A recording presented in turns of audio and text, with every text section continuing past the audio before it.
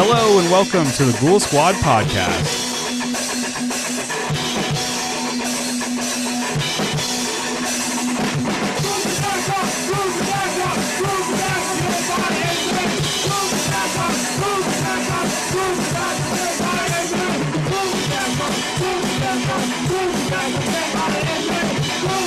Hello and welcome to the Ghoul Squad podcast, everybody. I'm Keegan Preslak. I'm Eric Hoff. And this is a horror podcast where two buddies in the middle of nowhere get together hopefully once a month and talk about horror movies. Hello, Eric. How are you? Great. I'm chill. Happy to be here. Happy to be on the pod. Sure. I feel like we're early, but apparently we're late. I kind of think we're late because it's July now, and in a way we missed May, but then sort of we didn't because we did two podcasts in April. I don't really know where we're at. All I know is you're across from me, and you're wearing a Ghoul Squad t-shirt. So we must be recording a Ghoul Squad episode. Well, actually, it's the first time I've ever seen you wearing a Ghoul Squad t-shirt, so it doesn't mean anything. This is also true. Where'd you get that? Film Fed, yes. As you last heard on our last episode. Yes. Hooked it up for me. Thank you. Yeah. Thanks, Film Fed, for sending that for his birthday. On our last episode, it was funny because I made it all about your birthday and all about your gift and all this stuff, and I forgot a week after we recorded that it was my birthday. I had totally forgotten. June 17th. June 17th, exactly. Yeah. So we both had birthdays in the last time. We're both a year older and a year dumber. Woke up older. Yes, exactly. Yep. So how are you, Eric? How is your job going? Tell us about the dogs. Tell us about the... I'm afraid I don't have any new dog stories to tell, unfortunately. Oh, that's unfortunate. Yeah, that's the greatest aspect of the job. How's the job going? How's the Amazon packages? A lot. How's your package? Small. You're talking about a package at work, of course. Yes, of course. Yes. How's work going for you? Well, it's okay. Same stuff as always, I guess. Same shit as always. Huh? Yeah. How was your July 4th? Oh, it was chill. Skated. What'd you do? My mom, after I skated, my mom, brother, and I, there's a church up on a hill. We went there and watched the fireworks. What about yourself? Nice. Oh, I went to Milton's with some buddies. They were closed for the July 4th.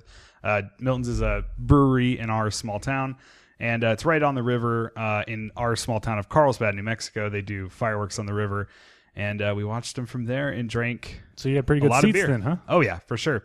A little cookout, some burgers, some beers. Well, that sounds good. The only thing that could have been better would have been blood, beasts, and babes. Yeah, well, babes would have been nice, but there were, I don't know. I guess there were a couple babes there, but they weren't available, if you know what I mean. So explain it to me, please. You want me to explain? Yes. Well, they were spoken for. So anyways, enough with this horrendous introduction to the podcast. Hello, everybody out there. We're so happy to be here. Happy recording. So we know someone that's happy to hear us. We got a new review. We got a new review on iTunes. And I'm going to read it now. It is from AIS Honesty. So I'm actually not sure who this is. Hit us up on Twitter or Instagram if this is you.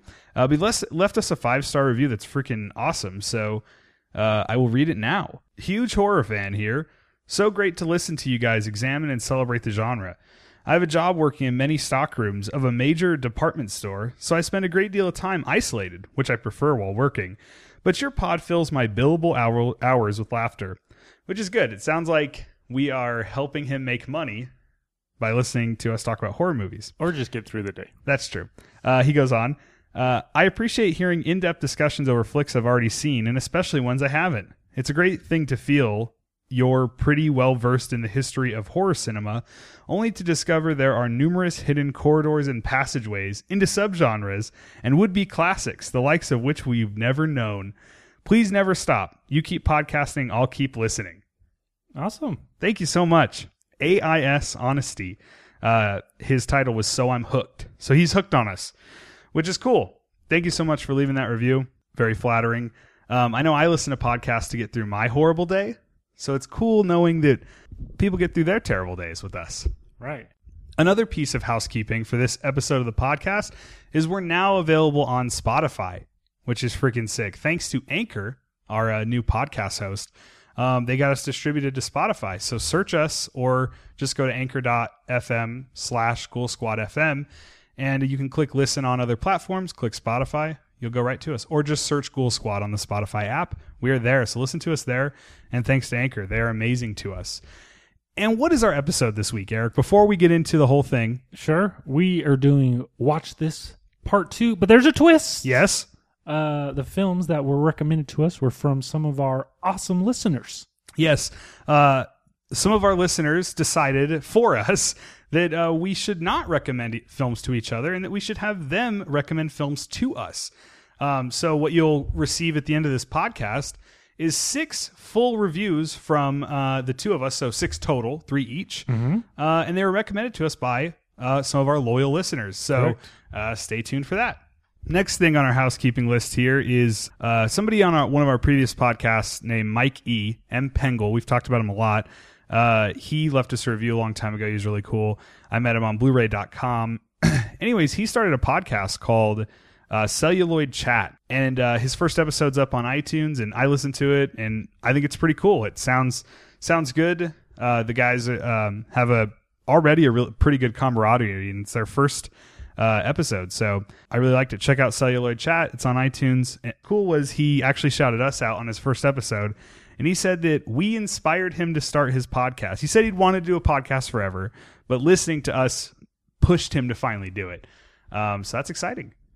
I guess I'm going to feel really, really bad when one of these reviews say that we push them to like kill themselves. Yeah. But getting you through your work day, getting you motivated to start a new pod, that's fantastic. Yeah, even if Eric's not motivated for the pod, at least somebody is. Right. Just kidding. So anyways, Mike E., podcast, Celluloid Chat. Thank you so much for shouting us out, and we really appreciate it out there. Another thing of housekeeping, Don Anelli, shout out, shared our podcast on Facebook. He has a roundup post on Facebook of new episodes, and he shared us. So Don Anelli, thank you. Finally, Edward is Truth on Instagram thanked us, and more importantly, thanked Eric, Mr. Coffins, for introducing him to the Jason's song Looney Bin, which sounds like, ooh, baby, ooh, baby. Well, stay tuned to learn of more horror punk soon. Yes, Edward. Edward Alvarado, thank you so much, man, for shouting us out on Instagram. We hope that you're listening, and we hope that you hear that notification going off on my phone right now. Yes. From ESPN. Edward, thank you so much for listening to us, man. I know I found so much weird music through Eric as well, so I'm You don't listen. I don't listen to anything. I don't listen to you right now, so I think that's it for the housekeeping. Housekeeping. You want mint for pillow? Before we get to what we've been watching, I wanted to give an update to our last episode. We talked about the Halloween trailer that was about to come out. Yes. And so I can shut up. Eric! Since then, it has been released. What did you think of the Halloween trailer? You know, it's a new Halloween. Let's get excited. Hell yeah. Are we already excited? For sure. We were excited before the trailer dropped. I'm all on board for how they're just going to fucking retcon all the goddamn sequels. I'm on board for how he's not going to be fucking supernatural. There's no family relation. I like how it feels like a clean start, but it's like a sequel as well. I mean, everything you're telling me, everything they're showing me is checking my boxes. Same here, man. I'm with you. Like, it's weird because I never crossed my mind that people could be upset about the fact that the sequels aren't included. Like, guys, there's like 10 of these Halloween movies. And some of them have already ignored each other. And there's no way to, like, keep going with The Thorn or The Man in Black or H2O already forgot other films. So, like, who cares, right? I didn't know there was people upset. Yeah, I guess some people are about the content. Oh, well, when does this take place? You know, as much as I love Halloween 2, who cares, man? Halloween 2 is a great movie in itself. I'll watch it forever. And now we'll have this movie. So I don't understand why, like, sequels don't ruin the previous films, you know? Right. That's just, the films exist already, so. But I'm with you, dude. Yeah, I mean, just because we're getting this film doesn't mean those other films are erased from the universe. Yes. You can still watch them. I got to say, like, my favorite thing about the Halloween trailer that dropped is, like, there's that whole opening to the trailer of, like, Michael in the insane asylum where they pull the mask out, which is probably, like, the coolest part. I like the floor. Yeah, I do it's too. Those big squares that are red and white. Exactly, yeah. It's really pretty. It's like a wide shot. And then, so after that whole thing takes place, it shows, like, the Blumhouse logo and the Universal logo, but they start playing, like, some of the piano of Carpenter's theme. Of Carpenter's theme. It almost reminded me of how they're using like the Jurassic Park theme in the newest trailers and stuff for Jurassic World, both Jurassic World films. Like, you guys remember this? Yeah. Right. Well, it's back. Right. So it's really cool. I can't wait. Carpenter's actually doing the fucking score. Amazing. Like, I can't believe this is happening. I think it looks awesome. You know, I feel like I'm just trying to keep my expectations. I don't want to say low because that sounds bad, but I'm trying to keep them down so I can just be fucking pumped for whatever the hell it is. Right. So that's the Halloween trailer update. And now I think it's time to get to what we've been watching. Let's all go to the lobby. Let's all go to the lobby. Let's all go to the lobby to get ourselves a treat. Delicious things to eat. The popcorn can't be beat. The sparkling drinks are just dandy. The chocolate bars and the candy. So let's all go to the lobby to get ourselves a treat. Let's all go to the lobby to get ourselves a treat. And there's been one big horror film. Yes. In theaters, I guess since our last episode. And that film was Hereditary. That film was Hereditary. Yes. So what did you think of Hereditary, Eric? I loved it. It's been like a month since we saw it. It's been a month since, and I've only saw it one time. Same here. I really, really dug it. I genuinely thought it was scary. Yeah. Moments in the film made me uncomfortable. There was moments where I threw my hands up in the air from where I was just shocked at what was taking place on screen. And as corny as this sounds, as silly as this sounds, I feel like I just got over it a few weeks ago. Really? Yeah, like going to bed being like, fuck, this is scary. Thinking of moments in that film, and like just a few weeks ago, like, okay, I'm not worried about Hereditary anymore. And then I'm going to fucking watch it on Blue September 4th, and it's just going to start all over again.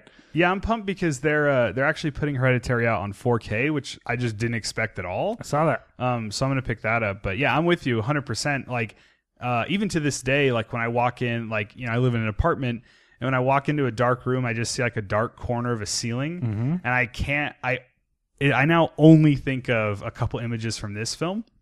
So it's still working for me, but, you know, ultimately, so I loved Hereditary as well, right? I'm totally with you. You know, it's a month ago, so I'm trying to think of how to explain it, but maybe, should we even explain what the film's about?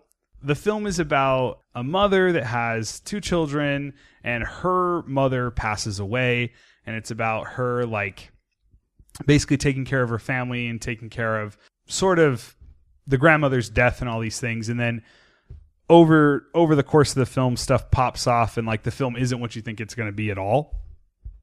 And it goes in crazy horror places. Deals a lot with grief and depression. For sure. That a family, what's the word I'm looking for? An immediate family can go through, will go through whenever there's a loss of a close family member. And then when you inflict paranormal elements upon them, shit just gets crazy. Yeah. No, I think that's a perfect way to explain it. And like, it's also about like the things that we get from our parents and the things that we get. That's why it's called Hereditary. Like the things that gets passed down to us, even things that aren't normal, right? So they're passed, like paranormal things passed down in a way. Sure. So yeah, that's Hereditary, but yeah, I loved it. I was blown away by it when I saw it. I didn't ultimately think, you know, I hate how I always do this, like, oh, like I loved it, but I didn't ultimately think it was like scary as hell or anything. I thought there were a couple images that I thought were scary, so I've thought about those since. So don't get me wrong, those couple things did scare me. I didn't really find the film scary, really at any point. I thought it was like really tense, you know, so it kind of felt like The Witch in that way for me, and I also love The Witch. So, but I didn't find it that scary. Like, I think even The Babadook is scarier than this, and people don't think The Babadook is scary. So, but ultimately, Hereditary is really good. What we find scary is objective. For sure. For sure. I just don't, you know, I think a lot of people find like specific imagery scary, and I don't know. I find like more... You know what does me in? What's that? I want to know. Knocking on a wall or a door in a film. Sure. every time, just like, oh God. Well, that works for me in like The Strangers, right? So like The Strangers, all they do is just a loud pounding on the fucking door. Yep. That'll creep me out. So the only note I have down here in my notes for Hereditary is, I don't know if you heard this or if you remember, we saw it in our small town of Carlsbad, New Mexico, and the guy in front of us stood up when it ended, and he turned around and looked at us. Was I with you? I think we sat right next to each other. Okay. Yep. Doesn't remember. That's nice, Eric. No, I'm kidding. He stood up and looked at us and looked at the crowd, and he said, "Did anyone get that?" And I looked at him, and I'm not being a dick. I didn't say anything, but I'm thinking, actually, yeah. Like, right. The whole end of this film is explained to you. Like, I was actually kind of shocked that Hereditary took the time to explain what had just happened. I don't know if you remember that. Like, there's a final scene in the film where they, like, to me at least, laid out the whole thing. I'm like, oh, okay, hell yeah, that's what it was. Fuck yeah. And then for that guy to say he didn't get it, I'm like, they just fucking said what happened. You know, hell payment. Right. So I don't know. So anyways, Hereditary. Anything else on that? Just that I liked it a bunch. Same here. I was going to ask you, do you want to talk about Jurassic World at all? Just for a second? What did you think? I haven't talked to you about it. We don't talk to each other anymore, so. That's true. You know what? I don't give a shit about Jurassic World. Sure. Or Park. I did watch Fallen Kingdom. It kept me, I was entertained. At least that first half. Mm-hmm. Like the whole island explosion shit. And then you would think that the second half of the film, which kind of plays out like a monster film. I agree, yeah. You know, this new super killer dinosaur is loose in this house. I thought that was real boring. I was kind of like, let's get going. Yeah. And that's the film. Yeah, I think it definitely has. I know it's not a horror movie, but it has horror elements, and we talk genre stuff on here. We talk Pacific Rim, so I think we can talk Jurassic World. Sure. Fallen Kingdom. I really liked it. It's not great, right? But there's two sequences in the film that I thought were mind-blowing. One deals with a gyrosphere in the water, which is like a one-shot while they're sinking. And the other was the dinosaur hunting down the child in her bed. Those things are fucking awesome. And the film is like directed so much better than the other one. That one was by Colin Trevorrow. This was J.A. Bayona. J.A. Bayona did The Impossible recently, which is a movie I love about a tsunami. And yeah, he directed the shit out of this movie, but ultimately it's not that good. But I liked it. The scene where they're finally escaping and some of the dinosaurs don't make it. Yeah. That was sad. Yeah, it was sad. I guess that's like a big thing online. Like people are like pissed at the movie for that. Why? I have no idea. I don't know what the hell's wrong with anybody anymore. That's such a weird thing to be upset about. I agree. I agree, and it's funny because like I'm not saying it's a great movie. They're upset that the film made them sad? I guess. I think it was because it was manipulative. Like it wasn't. I think most people are saying it's not an earned moment. No, why is it not? I feel like it's fine. Yeah. The whole film is treading on our nostalgia for the original film anyway. So what does it matter if they use that nostalgia in a manipulative way? It's the same thing the film is doing the entire time. Jurassic World Fallen Kingdom, I really liked it. There's two like brilliantly directed sequences. There's a couple shots of the Indoraptor on top of like the castle house with like the moon in the background. And it's fucking dope. Movie, it's okay. But there's a couple dope ass shit in the movie. I also feel like there's definitely an Alien 3 reference when it's just like right in the little girl's face and it's just like its teeth. Yeah. And it's just like, I guess it's supposed to be saliva just like, you know, drooling down its teeth. Yeah. That was fucking sick. There's a bunch of really cool shit like that, but ultimately, like, you're right. It has pacing issues for sure. And that's what kind of, you're saying it's boring. I totally agree. So, give me something from you. Give me what we've been watching. Let's go, Okay. Eric. I played a little catch up. Okay. Ketchup. You ate some ketchup? Correct. With my fries. Two films you've already spoken about, so we don't have to stay at length. Catsup? On either of these films. I'm excited. I finally watched Revenge. Nice. And Annihilation. And I'll start with Revenge first. I fucking loved it. This was like, I feel like this is a rape revenge film that I can get behind. For sure, yeah. I can champion. And one of those reasons is we don't have to see the rape. Totally. And we barely even hear it. And then I just love how it descends into this like gory madness. I like how there's no explanation of how she's a badass. Yeah. Did I miss that?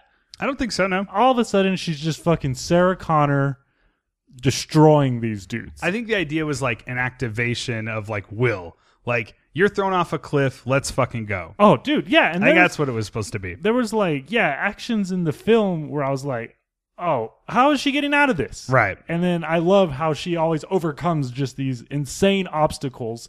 And then, of course, I guess the horror movie fan in me loved how violent and gruesome that it got. I loved so much, and I hope this isn't a spoiler, because this felt so appropriate to me, that the climax of the film would end with the main villain, a man, completely naked. Yeah, that was awesome. And I thought that was terrific. It's just this insane chase scene inside a house. It's a circular house. And like most of the house in there is white. Yeah, so it's just like turning red as the chase continues. Yes. It was so fucking intense for a chase that takes place in a single location. I 100% agree. And it's because it was like slippery and shit. So they're like trying to get to each other, but they can't. And then right. Yeah. There was some symbolism that I think may have gone over me. Like when she cauterizes her wound. I love that. And she uses a beer can, and now she has like the beer can's logo on her stomach. And it's like an eagle. Yeah. I don't know what that was going for. Well, it's a phoenix rising from the ashes. Ah, gotcha now, dog. Gotcha now. Yeah. I love it. It's a fucking badass. It's a badass woman causing a bloody mess. Yeah. Fuck yeah. I loved Revenge. Yeah. I really liked it, and I hope that it came off last time. I loved Revenge. I was a little too hyped for it. Mm-hmm. Like I thought it was going to be this year's Raw for me, and I liked Raw more than this, but I really liked Revenge. There are a couple other films that I've seen so far this year that I have enjoyed more, but I'm incredibly stoked on Revenge. Yeah, I'm with you. So I also mentioned Annihilation. Well, I'm terrified for you to talk about this. This is my favorite movie of the year so far. This is Natalie Portman. Oscar Isaac. Oscar Isaac. Directed and written for the screen by Alex Garland, who horror fans should know from 28 Days Later or from the sci-fi genre of Ex Machina. I fucking loved it. This mystery that the film sets forth, that something falls from space. Mm-hmm. And it's growing. And everybody who's ever gone into this fucking dome, they call the Shimmer, never returns. So when one dude finally returns, another team decides to go in to investigate. Natalie Portman wants to go in because it's her husband. To try to figure out how to save him. Right, exactly. Mm-hmm. He starts suffering massive organ failure when he comes out of the Shimmer. Tell me about it, Da. It's like I said, the mystery of like, okay, well, what is the Shimmer? Mm-hmm. How did he survive? How is he dying now? I think what got me most excited, what's in the Shimmer? Yeah. What they see, what they experience. I'm just going to call it the interrogation scene. Mm-hmm. But holy shit. I think you can say you can say the word bear. Holy shit. I don't want to say what happens. Okay. But oh my gosh. I'm getting excited thinking of that moment. There's moments of paranoia where the women start not trusting each other. It all just kind of plays on all these themes of self-destruction that I just thought was fucking incredible. Yeah. I mean, it's funny because it's my favorite movie of the year so far, but you just reviewed it better than I have in like the last 2 episodes. So I agree with you. And then just like the visuals of the film, just like... it's a bafflingly beautiful, gorgeous fucking journey. I hope this isn't a spoiler, but like you learn inside the Shimmer... things are mutated, refracting, plant life, animals, and so things are not, it's like normal things that we see, but with some type of crazy alteration. Yeah, and it was just cool to see that spin on an alligator. Yeah, for sure, man. I've talked a lot about Annihilation, so maybe I won't, but why don't you tell me, let's not spoil it, but tell me what you thought of the ending, because I haven't been able to speak to anybody but Jamie. I saw it with Jamie. Didn't he sleep through the film? I think so. Sorry, Jamie. I haven't been able to talk to anybody about it, so tell me what you thought of the ending. And then we'll move on to something else. I understood it 100%. Okay, sure. But I will say, like, holy fuck. Yeah. from what I was able to grasp. Did you like the ambiguousness of that scene? I was fine with it. Yeah. You know what I was also fine with? Was the fucking score, particularly in the moment when, we'll just call it the Thing, starts taking shit. Yeah. And I don't know. This music like swells up when we finally have a face for, I guess it's the antagonist? Sure. So cool. Yeah, the score at the end, like, it's so fucking... it plays in the menu, and I kind of just want to leave the menu going. Yeah. Yeah, like, the score is, like... I'm trying to think how to explain it. Like, it's really primal, savage, brutal. Like, I don't know how to explain it, but it's very resounding, powerful, right. Explosive type score. And kind of like increasing the stakes in that moment. Yeah, and there's stuff at the end where, like, you're just left with your mouth agape, like, what the fuck? And the score just stops, and it's just, like, silent, and you're just like, what? And then, like, it explodes again, and it's just fucking... Anyways, I'm with you. I'm so happy to hear you like Annihilation. I greatly enjoyed it. I'm eager to revisit. Yeah. It's funny, because when I saw it in El Paso, and then I had to wait for the Blu-ray, I got it the day I could get it, and I watched it the next day. Because I just couldn't wait to see it again, because it's just such a film. You're like, what is this? What is this? And then when you know what it is, it's actually almost better. That's what I was just going to say. Like, I feel like it'll play better for sure on a second viewing. It does, because you know what to expect. Like, oh, there's not going to be a fucking xenomorph zombies popping out. Right, yeah, exactly. So, but maybe there are zombies. I don't know. Maybe you just gotta watch the fucking shit. Yeah, check out that fucking shit. Mm-hmm. So, Annihilation, we love it. Yes. Yeah, I thought Natalie... Not horror, but fantastic film. I love Natalie Portman's performance in the film, and I just love how, like, understated the whole beginning is. Like, I don't know if you remember, it's like this really light guitar, like, playing while the title card comes up. Mm-hmm. Do you know what I'm talking about? Mm-hmm. It's fucking dope. Annihilation, we love it. Good stuff. All right, let's see. What have you been watching? So I haven't been watching that much, but I did rewatch Strangers Pray at Night. Okay. We've talked a lot about this, right? But yeah, what else is there to say? I fucking loved it again. Me too. I did notice, there is kind of so the film sort of, it pipes up at the beginning, and then there's just a lull where it's like waiting to get to the end. Where it just pipes it up. Pipe it up. Pipe it up. That's exactly how I feel, because the whole ending scenes of the film, it's like the last 30 minutes, is like the fucking best horror thing I've seen this year. What I love about The Strangers 2, sure, is since it's not just one location, they have just like this playground to run around in. Yeah. And I love how it's like from location. Yeah, and knowing, so the first time I saw it, as I said, I was thinking home invasion. It's not.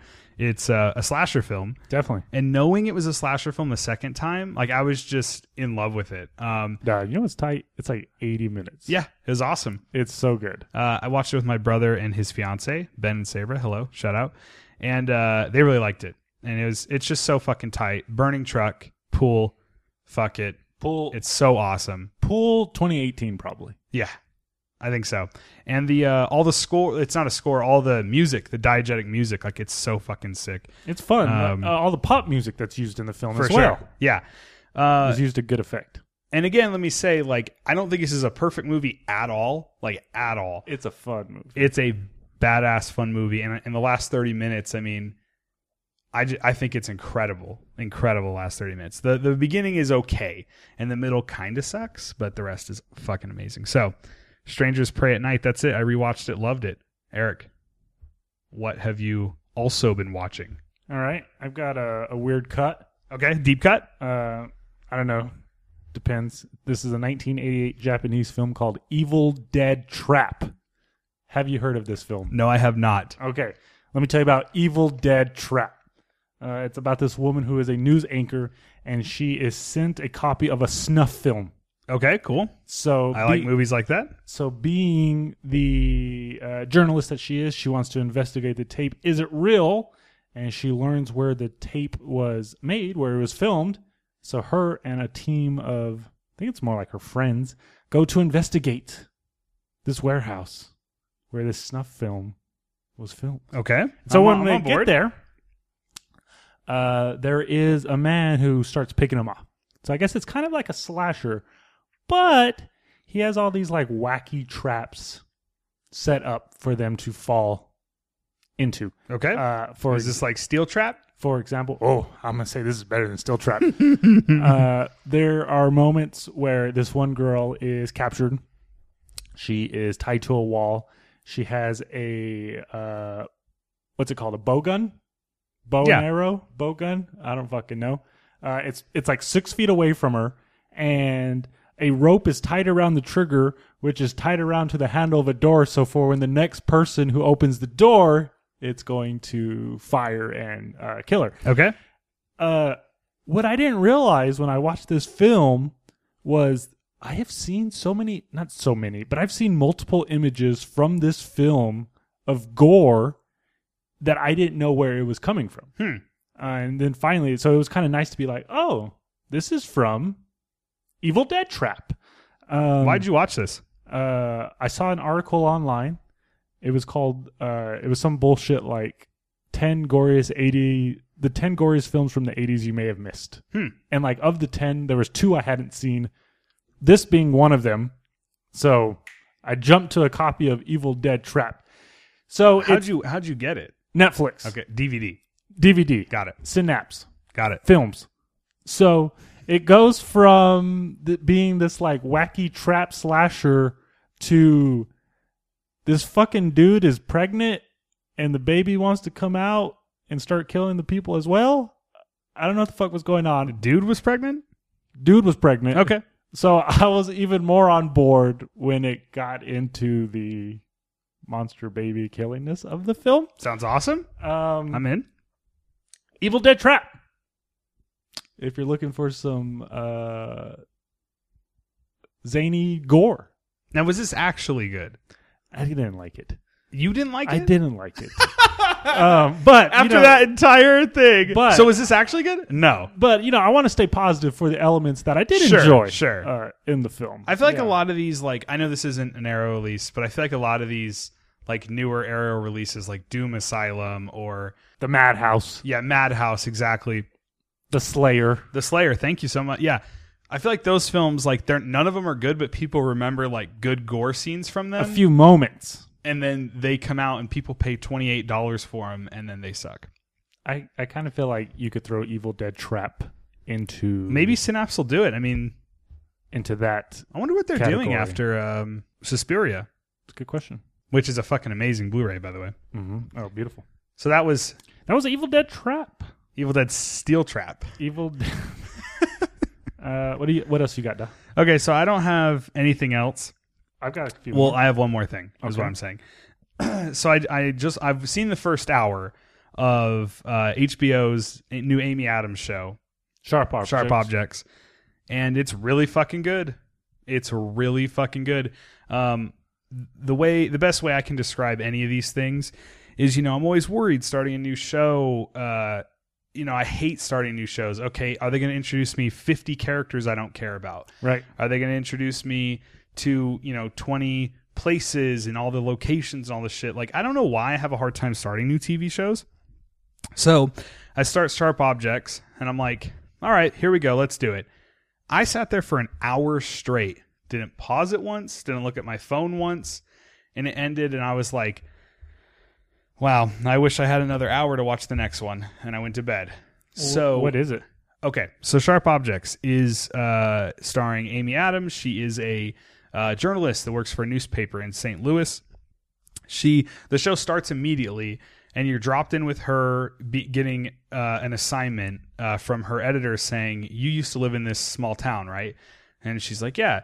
And he says, okay, well, I need you to go there to cover this murder that happened last November.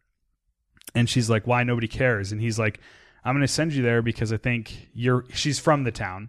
And he's like, I think you can get a Pulitzer Prize winning story there because you're from there. So the people will talk to you and blah, blah, blah, blah. And then he's also like, and I also think you should go there because you might get clean there. And you're like, uh-oh, she has problems. And then, so she goes. Well, when on the way, of course, she picks up fucking bottles and bottles and bottles of vodka and all this liquor. And for the first hour of this show, all I can say is you're basically watching Amy Adams be kind of sweaty, drinking alcohol, and trying to find out about this murder. So it's a murder mystery. It's a murder mystery. And from what I can tell, I've only seen an hour of this. I think it's a serial killer. Oh. So there you go. Think Zodiac. Think. Is it supposed to be modern day? I think so. Mm-hmm. Yeah, she has an iPod in the show. Only other stuff to say is this is based on a book by Gillian Flynn, Mm-hmm. and she did Gone Girl, right? So it's like that type of mystery. But it is directed and edited fucking really well. If you watch it, you'll know what I'm talking about. Because who directed the first episode? I didn't recognize his name. I looked him up. He didn't direct anything that I cared about. But it's really well put together. There's these scenes where she'll be walking up to her house, for instance, and all of a sudden it'll edit instantly to the same house, but there's a flashback of her and the girl playing young Amy Adams is Sophia Lillis from the It remake. And it's like her and her friend, and then it'll edit straight back into Amy Adams, and then even sometimes like the other characters will be in the scene with her, but she's obviously thinking of the flashback, you know what I'm saying? Right. Really well made so far. And the episode ends and there's a dead fucking body on the street, and I'm like, all right, let's do it. I'm in. Huh? Yeah, maybe I'll check it out. So it's really good. Well, speaking of starting new shows. Wait, let me end that with my statement that I tweeted, which is, so far I've only seen 1 hour, but it's already better than everything in True Detective Season 2. So what I'd like to say is Sharp Objects is what True Detective Season 2 should have been. So there you go. It reminds me of True Detective. She's drinking a lot. She reminds me of Matthew McConaughey in the first season, just fucking crushing Lone Stars. Right. But she's crushing vodka. Please, Eric, what else have you been watching? I was just going to say, speaking of starting new TV shows, I watched the first episode of Who is America? Oh, yeah? The Sacha Baron Cohen show? And it was almost unbearable for me because of how awkward it was making me feel. Yeah, there's a term for that, and I can't remember it, but I hate that as well. Was funny. I will continue watching it, but I was just like, fuck, this is too much for E-Duck. But I like him. How are you watching? It's on Showtime. Dana gave me his DirecTV login information. Shout out to Dana. Yep. Thank you, Dane. So Dane Cook. Keeping it going. Yep. All right. What else have you been watching? Dude Bro Party Massacre. Yes, tell me about 3. Have you seen this? No, but I know about it. This shit is fantastic. I don't believe that. So the joke in the film is there's already been 2 Dude Bro Party Massacres, and this is the third in a trilogy. Slasher trilogy. Thrilogy. And what we're watching is somebody who recorded it onto a VHS tape off of cable. Okay. So there's commercials in the film. WNUF Halloween special. And very similar to that. Now, what impresses me about shit like this is I feel like slasher films and comic book heroes, there's just no more original ideas. So I feel like whenever somebody is capable of creating a new idea within that genre, well, then kudos to them. So I'm with you. So the killer, the villain in Dude Bro Party Massacre, her name is Motherface. And it's about this frat. They are going to a sorority house for a panty raid. Okay. And all you learn is that the panty raid went bad. Okay. And the sorority house catches fire. And the house mother dies in the fire. Okay. So, or you think she died. So she comes back, the house mother, and starts killing off the bros of this fraternity.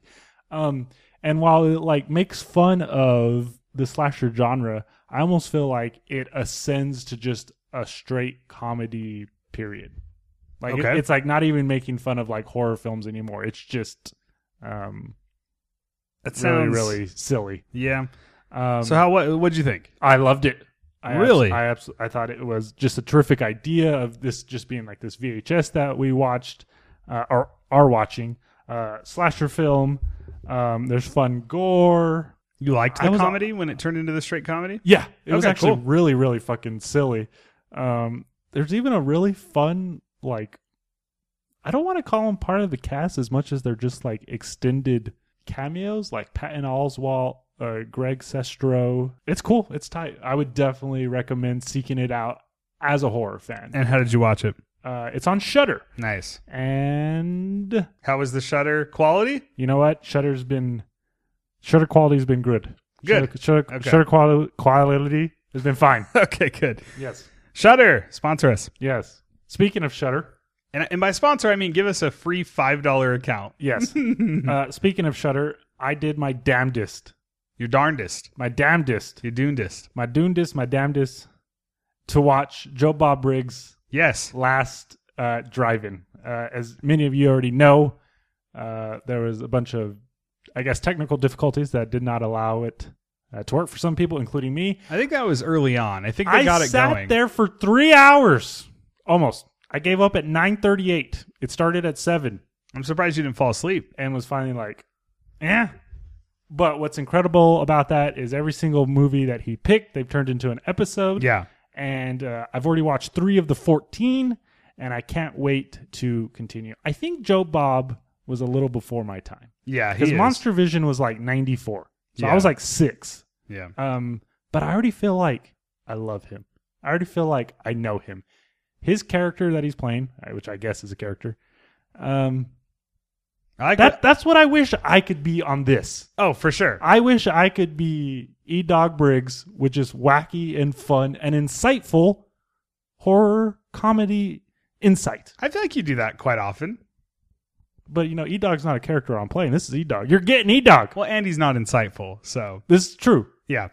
So tell me about it. Like, okay, I've seen that they split them out into episodes. It's so amazing. But what is it like? Does he just intro it, the film plays, and then he talks about it after, or do they intercut? They intercut, and he has guests. And is that a good, like, let's say you haven't seen the film. Is that a good way to watch a film?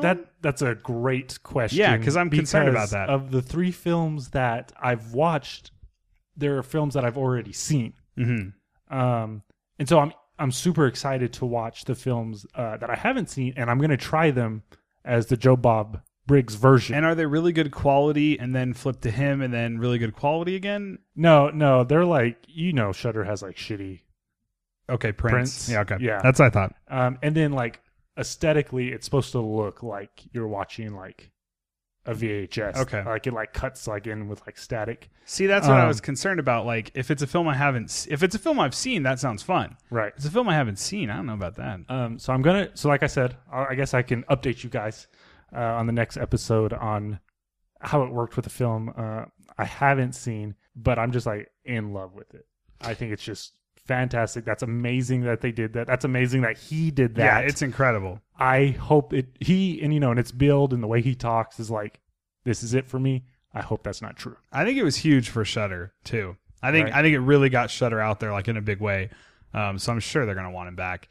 But yeah, so what we're talking about is, I think you explained it, but Shudder as a horror streaming service, they did a thing called Joe Bob Briggs, The Last Drive-In. Correct. And it was like a 24-hour marathon where he sits on a couch, basically. It's a chair, but like a lazy boy, and drinks beer and then intros and talks movies and all this stuff. And it's fucking awesome. What it is Joe Bob Briggs used to have a show. Correct. On 2 shows. TBS? He had one on Showtime. I don't know what it was called. And then in the 90s, he had one on TNT. And that was Monster Vision. That's right. Monster Vision. So, yeah, so they brought him back, and that's fucking awesome.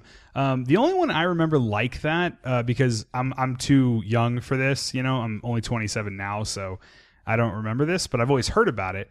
The only one I remember was on TNT or TBS, and it was like Dinner and a Movie, I think is what it was called. Dinner and a Movie wasn't horror related. No, it wasn't. I'm just saying I love that. I do remember they would cook meals that somehow related to whatever film they were showing. And they would also like tell trivia and talk about the film and stuff. I do remember that. And then there was also USA Up All Night. That's right. I don't think they had a host, did they? I think so, but I don't know. I know Up All Night, but the one we watched was a time slot, and I feel like that's how I was originally introduced to like Child's Play. Right, was Up All Night. Me and my brother used to watch Dinner and a Movie, but that's a while ago too. So, anyways, never made the dinner though, huh? No, hell no. I still don't know how to make dinner. Can I keep it going with? Please do. I think I'm done with stuff. I think I'm done. All right. I watched one called Macabre. Another film I watched on Shudder. It's a 2009 Indonesian film. Okay. And the reason I found out about this film was it was one of the recommendations on the Danzig episode of The Core, which is also a Shudder original. You're just a big Shudder guy. And now they're bringing back Creepshow. Yeah, that's as an nuts. anthology next year. Does that mean there's going to be a different director for each episode? How's that going to work? I don't know, but I almost think it's it seems too good to be true to me. That's exciting. I'll believe it when I see it. That'd be amazing if it was weekly. That'd be amazing if they put them all up at once. I'm very excited to see what the format is going to be. Is it going to be 30 minutes? Is it going to be an hour long each episode? I pictured 30 minutes and they drop them all at once, like a series in a way, like Creepshow the series, and it's just like 10 shorts. They did The Core weekly when it was running. Yeah, that's true. No, you're right. That's incredible. Yeah, hell yeah, that's gonna be fucking sick. And the way the news was headlined today was, I guess Greg Nicotero is gonna be the showrunner. Yeah, he has something to do with it. I'm not like incredibly stoked on Greg Nicotero, but yeah, I'm fucking pumped for Creepshow 2019. Fuck yeah. Anything better than fucking Creepshow 3. Well, and what would be really cool is if they got a bunch of directors that we like. It could be like Masters of Horror all over again. Yeah. And just under the Creepshow banner? Yeah, but that sounds amazing. Does Shudder have money for budgets? I mean, that's my question. Because Masters of Horror was pretty fucking big budget for that time. And that's now, a good question. I don't know. I mean, it's AMC. They got that Walking Dead money. You're right about that, but if they wanted to do real AMC, they would have put it on AMC, so I don't know. I kind of feel like Shudder's appropriate because, they could get away with like it's appropriate, but they gore nowhere near as many viewers as AMC. They can say fuck and, They can say what? Fuck. Okay, please proceed. Okay, we were talking about Macabre. 2009 Indonesian film. Macabre. It's a tough word for me to pronounce. Directed by the Mo brothers. Okay. Tell us about the Mo brothers. And this is kind of like, this is silly, but I'm going to say it. If the Texas Chainsaw Massacre had a baby, fucked inside. Okay. I like where this is going. We would have Macabre. Okay. So it's about a group of friends who are celebrating because two of them are moving to Australia. And the two that are moving are a couple. Astrid and Ajij or something, maybe? Okay. I wish I could look that up real quick. And Astrid is pregnant. So as they're leaving the bar... If you hear that, that is Eric typing into his phone right now to find out this character name. Yes, correct. From Macabre. From Macabre. Macabre. Ajij? So... Please proceed. So Astrid and Ajij, they're leaving to move to Australia. They're celebrating with a group of friends. When they're leaving the bar, it just starts raining really fucking hard. And as they're trying to leave the parking lot, this woman just stands in front of their vehicle. She says she's been robbed. Can you give me a ride home? They're apprehensive at first, but they're like, sure, it's on our way to where we're going. So they give her a ride home. Once they get there, the young lady insists that they come in and meet the mother. They all go inside reluctantly. Once inside, the mother insists that she cooks them a thank you meal, and then shit pops off. Okay, I'm in. Okay, they are poisoned or drugged with the meal that she feeds them, and you learn that the mother wants Astrid's baby. Okay, so it descends into the mother, this young girl that they pick up, have two crazy brothers. You learn that they're cannibals. So, I mean, this is just checking all the... Does one of them have like a plate on their head that they pick at? No, but here's what's fantastic. There's a fat one. Okay. And he wears a yellow apron. Oh, my gosh. Okay. And he cuts off this dude's head with a chainsaw. Okay. He's clearly Indonesian Leatherface. Yes. So it descends into the friends having to try to fight for their life against this family. Now, Inside came out in 2008. Yes. Okay. 07, 08. Yeah. So this is 2009. I think Inside's 07. And there's this fucking scene, dude, where I thought, did they just rip off Inside? One of the kids... When did this come out? This is 2009. 9, okay. One of the kids is able to escape. And you think his fate is he gets hit by a car. You see these headlights rushing towards him, and then it cuts away. And then you later learn that it's the police. And they bring him back to the house. And when they get there, they even bring in someone they've arrested earlier in the night that they're handcuffed to. And then all the lights go out. And then the family and the police have their fight. I mean, and that's exactly out of Inside. So I was just kind of tripping. That's baffling. Yeah, so I was just kind of tripping on that. Like, I don't know. Is there French films in Indonesia? I don't know. Or is it just a coincidence that it's a fucking movie about a woman who's pregnant, another woman wants her baby, and then there's this fucking almost direct scene. Well, and how have we not heard about this before? Well, thank you, Core episode. Thank you, Danzig episode of the Core. Anyways. And Shudder again. Yeah. So anyways, it's super gory. It's super violent. It's super macabre. I kind of didn't like it. I love that you do this all the time. I want to talk up positiveness. You sell movies for like 15 minutes straight and then I kind of fucking hated it. I kind of didn't like it. I like when you do that. But it's an awesome mix of, like, if you're like, dang, I need some more Texas Chainsaw in my life, or dang, I need some more Inside in my life. Okay. Watch this fucking movie. Let me ask you this. Towards the end of the film, are there just people screaming and batshit insanity and saws going like every single fucking TCM movie? Incorrect. At the end of this film, there's bodies strewn across everywhere. Okay, I'm into that. It's good. It's solid. Now, when you say Inside, is there the one scene that happens at the end of Inside? Does that happen in this film? I'm okay with spoilers on that. She gives a normal birth, unfortunately. Oh. I was hoping for some scissors. Okay. So that's Macabre. That is directed Macabre. by the Mo brothers. Now, what is that? 2009 Indonesian What's film. that character name you don't want to say again? Jeej? I thought if I read it on IMDb, I'd be able to tell you guys, but... Do it one more time. Ajij. Got it. A-D-J-I-E. Well, you have a couple more? I have a few more. Well, I've got one thing I can quickly mention. Okay, go ahead. I rewatched Matinee. Okay. With my brother and his fiance. And I believe Jamie was there. Yeah, Jamie was there. Matinee. Not a lot to say. We've talked a lot about Matinee on this podcast, but if you haven't watched it, there's a new Shout Factory Blue. Joe Dante's Matinee. Fucking amazing movie. Good, about very good. The love of film, about the love of monster movies, and about the atomic era. So please check out Matinee. I fucking love it. They loved it. Such a great movie. John Goodman performance. Amazing. Mant. And with that, Eric, tell us your next. What you've been watching. Okay, I've got a new one. Okay. I watched Ghost Stories. Have you heard of this? Awesome. No, yes, this is the IFC midnight movie that Shout just put out. Scream. Please. So it was originally available earlier this year on cable VOD. And then as of yesterday, it became available on more VOD services. Mm-hmm. And then on September the 4th is when Scream and IFC is putting out the Blue. Yeah, I heard a lot about this when it was playing. I think it played like Fantasia or something. It played a festival, and I heard it's scary.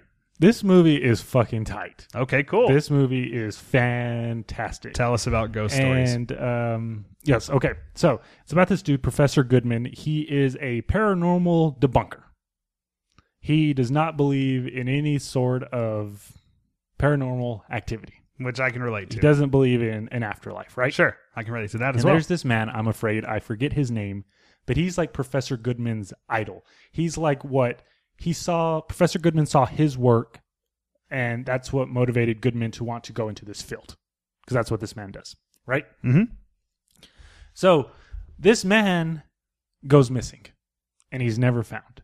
And there's this great line where Goodman says he thinks it's so interesting that this man spent his entire life solving mysteries that he himself became one. So, one day, Professor Goodman gets a package at his door. It is a cassette tape of this man telling him he knows who he is and he wants to meet. So Goodman's freaking out because he thought this dude was dead. Mm-hmm. So he goes and he meets this man. He's just in these awful living conditions. He lives in this shitty-ass trailer. You can see where it's just like a mess, and Goodman doesn't even want to sit down. So this man tells Goodman, I was wrong. The paranormal is real. And Goodman's not buying anything that he's saying. And he says, here are 3 cases that I was never able to solve. And so he gives him these 3 files. And so Goodman takes it upon himself to try to solve these 3 cases. And each one of these cases then turns into a little short. Mm-hmm. It's I heard it was an anthology, but it's almost like not an anthology, but an anthology. It's kind of what it sounds like. Right. So when he goes to investigate each one of these occurrences, that's when the story starts. Okay. And then there's a wraparound story of how Goodman is actually related to each of these 3 cases. Okay. And I almost felt like these stories is stuff we have seen 100 times. Mm-hmm. The first one's about a night watchman who works in a haunted mental asylum. The second one is sort of Thanks for the Ride Lady-ish. And the third one is about a man who's haunted by his dead wife. But what really sets it apart is I thought it was just so well done. Mm-hmm. I watched this 9 a.m. yesterday morning. Wow. And it was creeping me out. Nice. Okay, cool. I think I was able to manage through it because of the time, but I was like, fuck, this is... You're able to break on through to the other side? Yeah. I thought it was very well done, very creepy. I love the rack around. I love the wraparound. Easy likes racks. Segment. That close racks. Close racks. Yeah. That pieced it all together. Strongly encourage to seek out ghost stories. Okay, cool. Yeah, I feel like I say this a lot, but this one in particular, I heard it was scary. Yeah. And so I really want to see it, but I don't know. How long is it? I feel like I heard it was long. It was an hour and 38 minutes. Oh, that's not bad. That may have been with credits, too. That's not bad. Did you fall asleep? No, I watched it in one sitting. Nice. Mm-hmm. Well, I definitely want to see it, man. That's fucking sick. So did the shorts have different directors? No. Okay. It was, in fact, the dude who plays Professor Goodman co-wrote it and directed it with the same man. Okay. And interestingly, this was based off a play that they, I guess, would perform and then adapted it into film. Huh. Cool. Ghost Stories. Ghost Stories, yes. And you can watch it on VOD right now. Correct. I rented it from the Microsoft store. Hell yeah. So I got 2 more. Okay, let's hear them. Okay. Sorry I don't have more. First one was Drive Angry 3D. And tell me how you found the 3D blue. I was under the impression this 3D blue had been like out of print. And then all of a sudden you send me a link. I said, hey, Dot, the Drive Angry 3D Blu-ray is $5 right now. It was $8 on Amazon, and I've never ordered anything quicker. Yep. Like, you sent me the link, and I ordered that shit because I felt like I've been looking for this for so long. You had told me you wanted it. That's why when I saw it, I was like, oh, gotta send it. Here's what's tight about Drive Angry. Okay, tell us what's tight about Drive Angry. Can I say what Drive Angry is real quick? Sure. Just in case people don't know what the fuck I'm talking about. Please. A lot of people may not have seen it. Please do. Okay, so this is a Nicolas Cage film directed by Patrick Lussier and written by, help me out, he did Jason X. Todd Farmer. Right, exactly. You're welcome. You're welcome. Nicolas Cage is dead. He's in hell, right? And his daughter joins a satanic cult. Amber Heard. And they kill her, and they plan to sacrifice her baby at a later ritual. So Nicolas Cage breaks out of hell to try to save his granddaughter. William, is it Fichtner? Fichtner. Mm-hmm. Plays... Bill Fichtner is what they call him. The accountant. I fucking love him, by the way. He's one of my favorite actors. He's neither good or evil. But since Nicolas Cage has escaped hell, he's tasked with bringing him back. And it is literally 90 minutes of like crazy car action, gore, and titties. There's a fucking scene. There's this big fucking shootout. Nicolas Cage is boning this lady and shooting these guys. Yes, I remember it very well. And here's what I like about Drive Angry, aside from the titties. I was going to say, not that scene. and the gore. Sure. Oh, I forgot to mention, I watched it in 3D. Yeah, tell us about that. So that was really cool. Eric has a 65-inch 3D TV, so. That was the biggest driving force of wanting to watch it, because I bought the DVD when it came out in 2011. The red and blue glasses. Surprisingly, there's not a lot of 3D in this, but the gimmicks that are there are fantastic. I'm going to spoil Todd Farmer's death. So William Fichtner. Bill, for sure. Bill, right. He's going to everybody that Nicolas Cage has come into interaction with. Yeah. And Todd Farmer's one of them. And Todd Farmer has a bat, and he tries to hit Bill with it. And the accountant takes the bat, breaks it in two, and he throws it at him. And so you see the bat come off the Yep. screen, and it impels Todd Farmer through the shoulder. Mm-hmm. And then he takes the other side of the bat and throws it, and it goes into his eye, and so it kills him. And then there's a close-up of that, and like the bat sticking out of his eye is coming off the TV. Yes. And it was the best thing ever. Now, the reason I like Drive Angry so much is because I feel like take Planet Terror, take Machete, take Hobo with a Shotgun, take Death Proof. I feel like those were all films that were like, hey, we're trying to capture... Hellride. We'll throw Hellride in there. Okay. I feel like those are films that were like, hey, we're trying to capture a specific time The Grindhouse and era. style of filmmaking, Mhm. right, for modern day, while Drive Angry was like, nope, we're just going to make a fucking exploitation movie in 2011. Yeah, in modern day. Right, exactly. And that felt very, like, we're not trying to... Pull one over on you. Right, we're just going to be a nasty fucking film. Yeah. And thank you for being that, Yeah, Todd Farmer and Patrick Lussier. I remember when it came out in the wake of like all those 3D horror films. My Bloody Valentine. Tom Atkins is in it. Yes, and he's in My Bloody Valentine. Correct. Specifically, My Bloody Valentine 3D, and then I think Final Destination 5 or 4 came out at that time, which was also in 3D. And then Patrick Lussier was like kind of a big deal, and like this was a big deal. And then 3D just crashed, and no one saw Drive Angry because I think it was like nobody, like general audiences didn't know what the fuck it was. But yeah, I remember really liking Drive Angry. I haven't seen it in forever. I feel like I've been revisiting a lot of these, this era of 3D like horror films, because I also did Shark Night. I would love to come over, not that I ever go over to your place anymore, but to watch Shark Night in 3D on your TV, because that movie sucks, Right. but it's a fucking blast. The 3D is fun. Yeah. My favorite line in Drive Angry is Tom Atkins. This is after the scene where there's the big shootout and Nick Cage is fucking this girl. And Tom Atkins is a police officer, and or he's like a captain or whatever. He's like in head of this investigation of this wake of dead bodies Nicolas Cage is leaving behind. And he's interviewing her. Mm-hmm. He's wanting to get, her side of the story. And this is early Amber Heard too, by the way. Drive Angry, I'm saying. Right. And she's a big deal now. Is this isn't, you're not talking about his daughter. You must be talking about like the girl that's with Nick Cage the entire time. Yes. She's very pretty. Amber Heard. Yeah. All the boys love Mandy Lane. Oh, okay. I didn't know where she was from, but now I do. Yeah, she was with Johnny Depp for a while, and now In real life? Then she was with Elon. There's got to be like a 20-year age discrepancy here, huh? But if you were Johnny Depp, would that bother you? No. Okay. So anyways, Tom Atkins asking this lady what happened, and all she can get out was, we were fucking.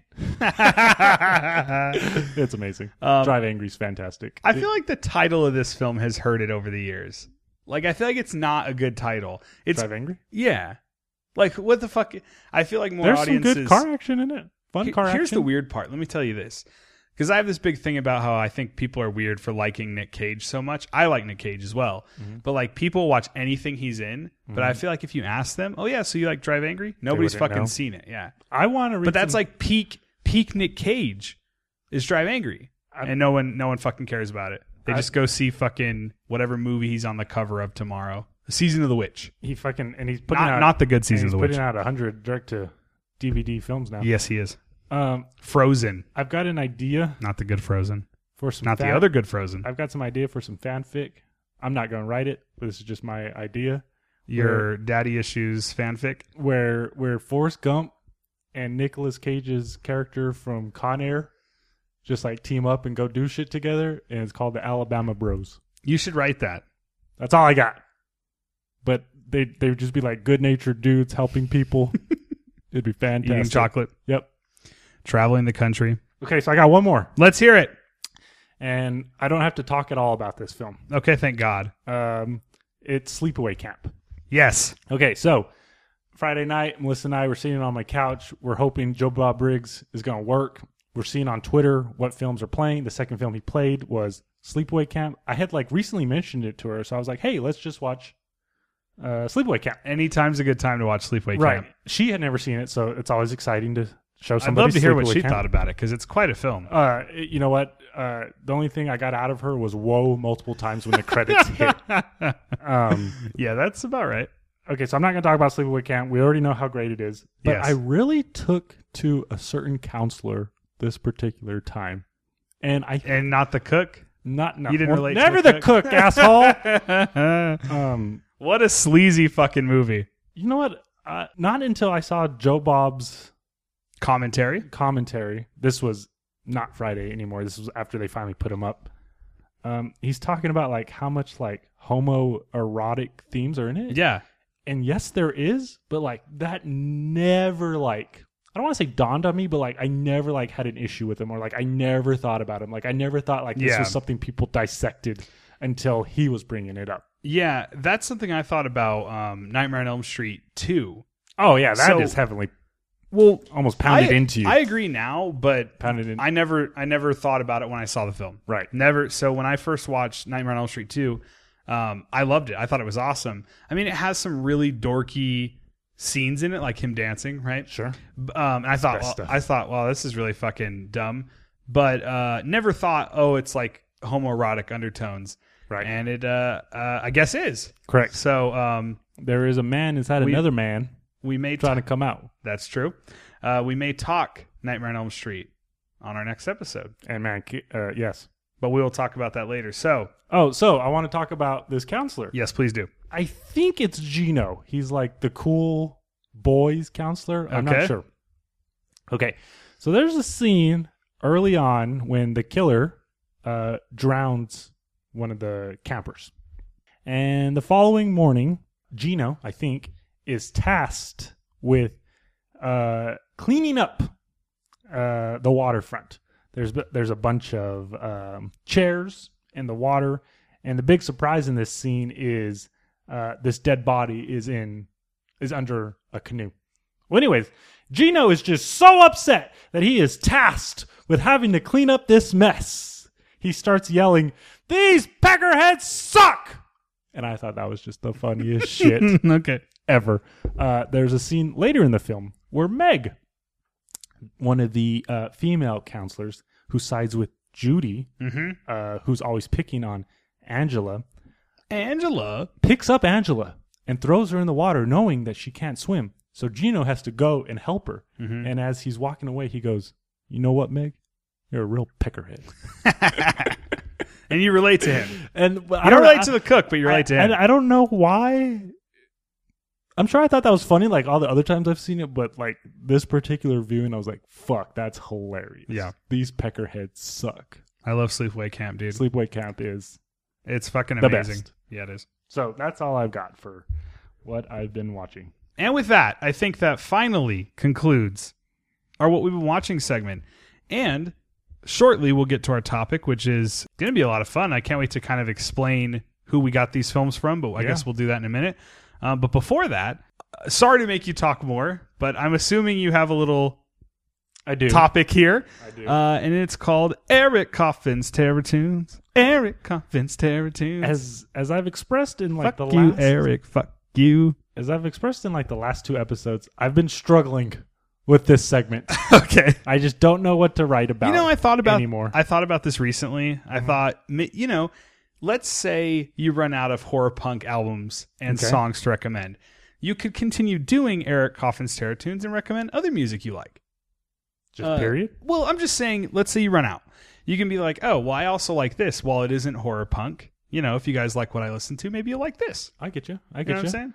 What I'm fucking saying? I was also trying to think of like sillier ideas. Like, for example, did you watch Tag? Fuck no. Why would I watch Tag? Oh, Tag was fun. I'll talk about Tag. Okay. I'm just kidding. So there's a Danzig song in Tag, and then that made me start thinking of like all the other films that there's a Danzig song in. Mm-hmm. The Crow 3, all of the... What are those movies about those guys that go to Vegas and they like lost one? The Hangover? There's a Danzig song in all the Hangover movies, and I thought that'd be kind of fun to like list like where you could find Danzig song in films. That'd be cool. So all right, Eric Coffin's Terror Tunes. Eric Coffin's Terror Tunes. No, this is all Go good ahead. for the introduction of where No, this but is I wanted leading. to do it again. Okay. So I just like to be annoying. So when I was ready to give up on this segment, fate intervened. How did fate intervene, you asked? Do you think it was a higher power interview? Okay, I'm just asking. I had my iPod on shuffle. And well, that could have been a higher power. And a band known as Apple. And a band came on, and I thought, I'll talk about those guys. Are you ready?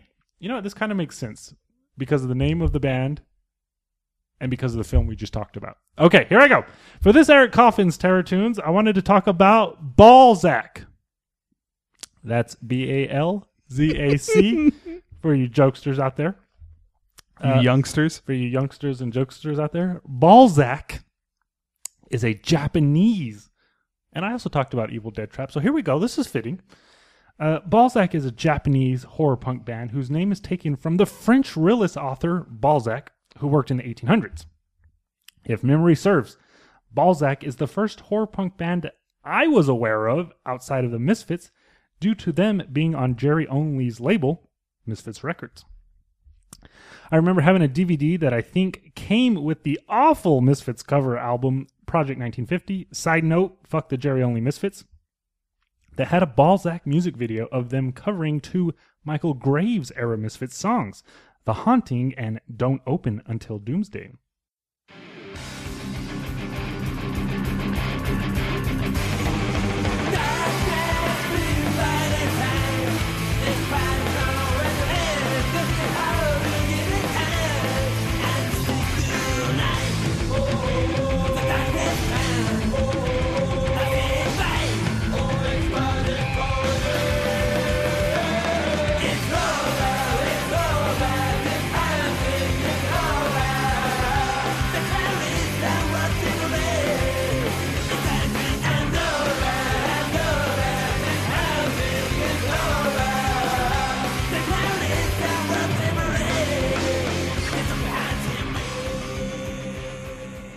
I instantly fell in love with their look, most of them wearing full-body skeleton suits, and the singer, coming out of a coffin, had a long blonde devil lock.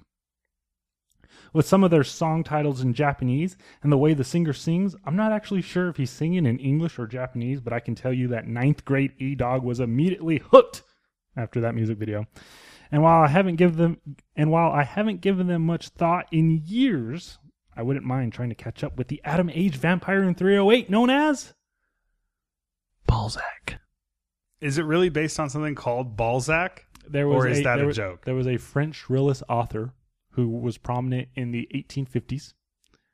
Realist meaning they tried their best to describe what was really going on around them. According to Wikipedia, the singer of Balzac was a big Balzac fan, I guess, when he was in junior high. Do you think he had big Balzac aspirations? What I don't understand is like why he would think like, that's a good band name.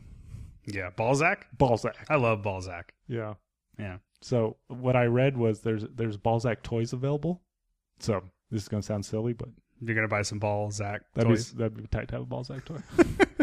So yeah. Amazing, Eric. Yeah. Did you have a song you wanted to play in there? I sure do. I'll send you... Hopefully I played it. You could play those. This is a funny moment to talk about because on our last episode of the podcast, I forgot to play a song during Eric Coffin's Terror Tunes. But I was talking about multiple bands. That's true. So it kind of made sense. It kind of did, but I felt like an asshole because I feel like that's everybody's favorite part of... But I forgot myself. That's true. You did. Sometimes. And with that, thank you so much for Eric Coffin's Terror Tunes.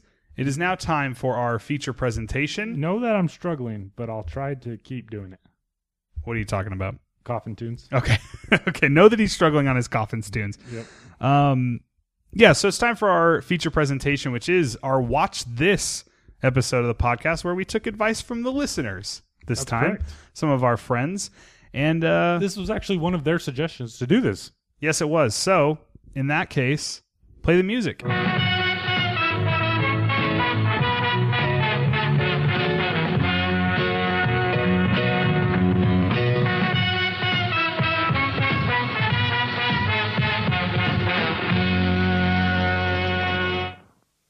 All right, so I'm pretty excited about this topic. Are you, Eric? Oh, yeah, this was fun. This is always fun discovering new film. For sure. And so what we did this time, this is our Watch This. This is our second time we've done a Watch This episode. But there's a twist. Exactly. And Watch This was an idea we had where we're like, you know what? I want to recommend you a couple movies. You want to recommend me a couple movies.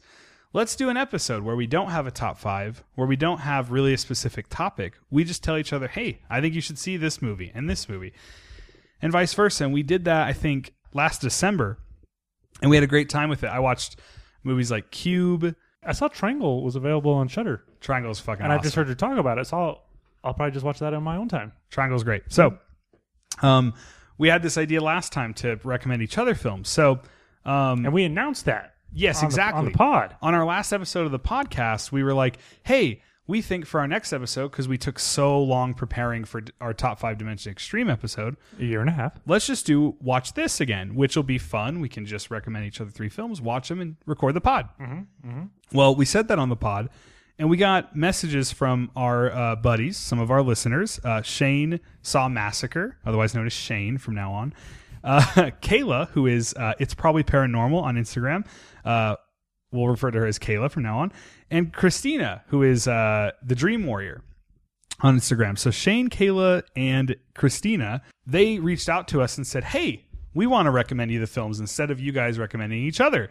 So instead, for this Watch This episode, they gave us 3 films to watch each. Correct. And we're going to review those. So in a way, it's like a listener watch this. I apologize to anybody that we didn't involve in this.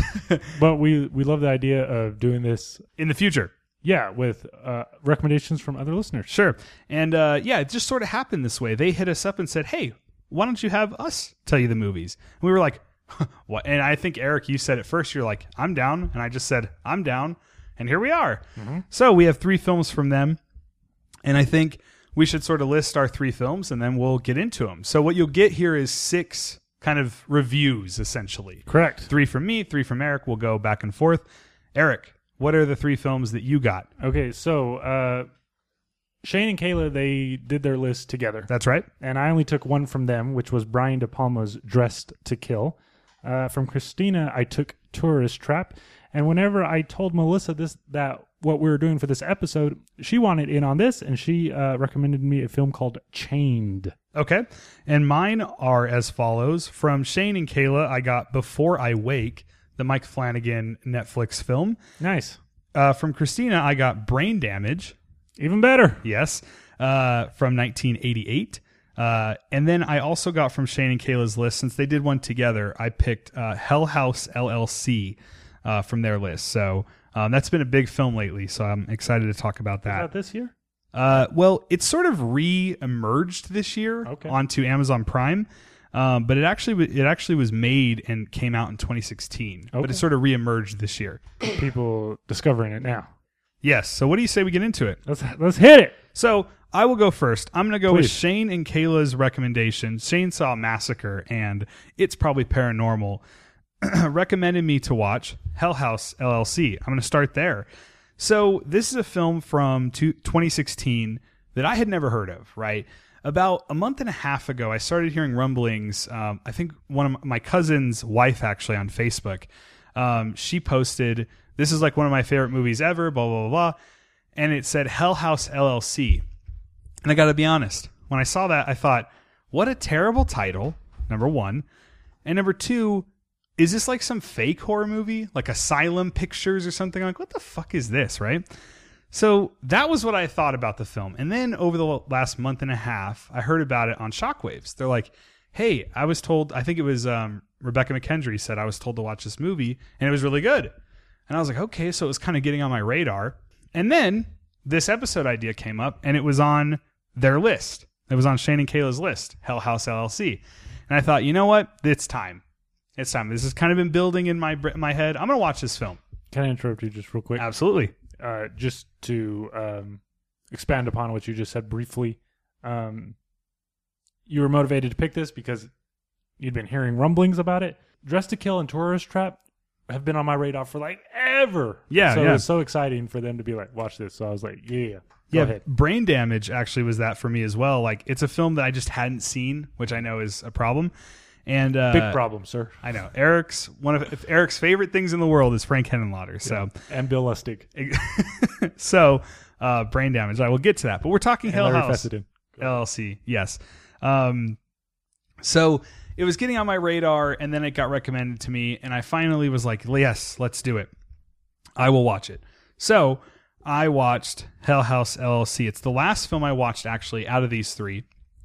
I watched it about 2 or 3 days ago. And I have to say, this movie is really fucking good. It's really good. It's kind of baffling in a couple ways because it's like a found footage docu movie. So it's what it is it's these people that run a haunted house every year for Halloween. So they've done it in New York for years. This is what they say in the film. They ran a very popular haunted house in New York for years, and they've decided they're going to go out to the country and have their haunted house in this broken down abandoned hotel called the Abadan Hotel. So they they buy it, the hotel. It's all broken down in the middle of nowhere. Picture like, I actually don't know where this is. It might be just like upstate New York. Picture a dingy old small town with this really Carlsbad, New Mexico. Exactly, perfect, creepy, broken down hotel. Well, they go to it and they're like, yes, let's buy it. So what they do is they buy it and they start getting ready for October. So they start, retrofitting it with electricity and video equipment and lights and stuff to get ready for a haunted house they're going to have there. Well, they have someone following them around with a camera, apparently to like document like, hey, we run such a great haunted house. This is our haunt. Do you understand what I'm saying? Like, this is how we put together. This is what a success it's going to be. So, of course, because it's docu found footage style, you end up getting like a lot of scenes of exposition, people talking to each other and stuff, but the characters are actually pretty good in this. There's a guy that's real dead set on making sure the haunted house is a success and we're not leaving here. Any bad things that happen, we're going to make this happen. So, of course, bad things start occurring. And So is the actual location haunted in the film? Exactly. So what they find out is like, I don't want to spoil it, but long story short, there's like something happening in the basement. When they first get there, they go down in the basement. They chalk it up to the plumbing. They go down into the basement, and there's 2 pentagrams on the wall in the basement. And they think it's graffiti, right? They think somebody broke into there, drew pentagrams on the wall. So that gets you like sort of into the mood of the film. Like there's pentagrams on the wall in the basement and something's wrong. But they're like, oh, screw it. Don't worry about it. We're going to make this a success. So the film is them putting the haunted house together for the whole film and getting ready. And then, of course, shit starts to pop off. And they're what the film sort of ends up being a lot of is like the camera panning and seeing somebody in a doorway and then panning back to the character. And then, hey, did you see that? And they look and there's nobody there. It's a lot of that. But I do have to say, it scared me. It scared me a couple times. Really? Jump scares, yeah? Yeah, jump scares and just creep me out. There's a lot of like people, figures standing in a hallway or in a room or in a basement that you can barely see, and then they're gone, and so you get that feeling like, oh, I better look over my shoulder, and I'm in my room by myself, my door's shut, but I'm like, is there somebody behind me? Like that's the kind of thing you get out of this film. So does the film ever reach the attraction is open? So, I guess I should have explained it that way. That what the film starts with, there's this horrible thing that happened at this haunted house. The opening night of this haunted house, there was this mass hysteria that broke out, and a bunch of people died. And that's how the film starts. So from the beginning that you actually, there's this quote unquote cell phone footage of a patron walking through the haunted house, and then shit goes wrong. And then you don't know what happens in this basement. They get to the basement part of the tour, and then all hell breaks loose and it ends, right? The film leads up to that moment, and then you see what happened in the basement. Does that make sense? Mm-hmm. But I have to say, while I really liked this movie, I don't feel like it stuck the landing at all. Like, I felt like it was really scary in the middle when they're putting it together. There's some really fucked up imagery. Like there's this moment where the guy that's documenting the whole thing wakes up. Oh, so they stay in the hotel, this abandoned hotel. They live in it while they're working on it. So, this guy wakes up and there's this fucking like ghoulish looking girl laying next to him on the floor, like sitting against the wall. And he puts the covers over him with the camera, and then he takes it away, and she looks over at him, and he puts the covers back on him. And I gotta say, it creeped me out beyond belief. That is the creepiest thing in this movie. So there's a lot of little scares like that, right? Mm-hmm. And I was like, fuck, this is kind of freaking me out. I don't think it sticks the landing. Like, when they finally reveal what happened in the basement at opening night, it's kind of lackluster. Like, it's like, okay, black figures appeared and it's paranormal and boom, shock, awe. And it was kind of over. And I was like, okay. But it's really good. So Hell House LLC, I would definitely recommend everybody to check it out. It's creepy. It did scare me a couple times. I don't think it sticks the landing, but it's really good. It is really good. Especially for a film I didn't really know about and people just started talking about. And yeah, it's on Amazon Prime right now, so you can just watch it for free. And yeah, I would recommend it for sure. I think you should see it. You'd like it. Cool. I think that's it for Hell House LLC. So thank you, Shane and Kayla, for recommending that one. I got to watch that. Eric, give me your first film for our Watch This episode 2. Okay, well, I'll go with Shane and Kayla's recommendation as well. Okay. In keeping with the Shane and Kayla theme. Oh, wait, I forgot to say my notes. Okay. I fucked up. I have notes for Hell House LLC. Lay on the notes. Very fun found footage film. Scary at times, okay at others. Repetitive scares, but scary. And a good new found footage film, ? The reason I said that is because... Oh, not Area 51? Exactly. We like found footage, but a lot of the more recent found footage movies suck really bad. This one's good. So I feel like you'd like it. You know, me and you like found footage more than most people. Sure, that's fair. And this is a good one. So there you go. Please proceed. Okay, so my first film is Dressed to Kill. Recommended by Shane and Kayla. This is a 1980 Brian De Palma film, and you know what? It shames me to say I'm not very acquainted with either. De Palma. I only know Carrie. I was going to say Carrie and... Mission Impossible 1? Not Mission Impossible 1. Scarface? I was never a fan of Scarface. I like it, but I'm not a big fan either. Right. Phantom of the Paradise. Okay. I watched that whenever Scream Factory finally put out the blue, and that is a fun musical. Mm-hmm. I will say that having watched Dressed to Kill, I feel energized to seek out De Palma's filmography now. Mm-hmm. And I put a film of his called Blowout with John Travolta high on my Netflix physical queue. So hopefully I'll be exploring the world of diplomacy soon. So let me tell you what Dressed to Kill I've always wanted to see about. It's I've fantastic. Never seen it. Okay, please tell me. It's fantastic. This was amazing. I got a physical copy from Netflix. Criterion put out the blue. It is about a prostitute played by Nancy Allen. Now you're probably going, who the fuck is Nancy Allen? Who the fuck is Nancy Allen? She's Officer Lewis in all 3 RoboCop movies. And I had never seen her outside of a RoboCop film. So whenever I got to see her in something new, E-Dog was on board. I can't believe you didn't talk about the RoboCop news. Ooh. Oh, ooh. That deserves its own episode. Yeah, well, I'll talk 2 hours at length about what I want and don't want in Neil Blomkamp's RoboCop. So, and I guess at the time, De Palma and Nancy Allen were married. So I guess he had written this role specifically for her. So she plays a prostitute, right? And she's a witness to a murder. And the cops seemingly don't give a shit about this murder. Okay. So this prostitute, Nancy Allen, teams up with the victim's son, played by Keith Gordon, who is Arnie Cunningham from Christine. He's like this like science whiz who like builds a bunch of like bullshit tech. There's a great scene where he's at the police station. He's just learned that his mother's been murdered.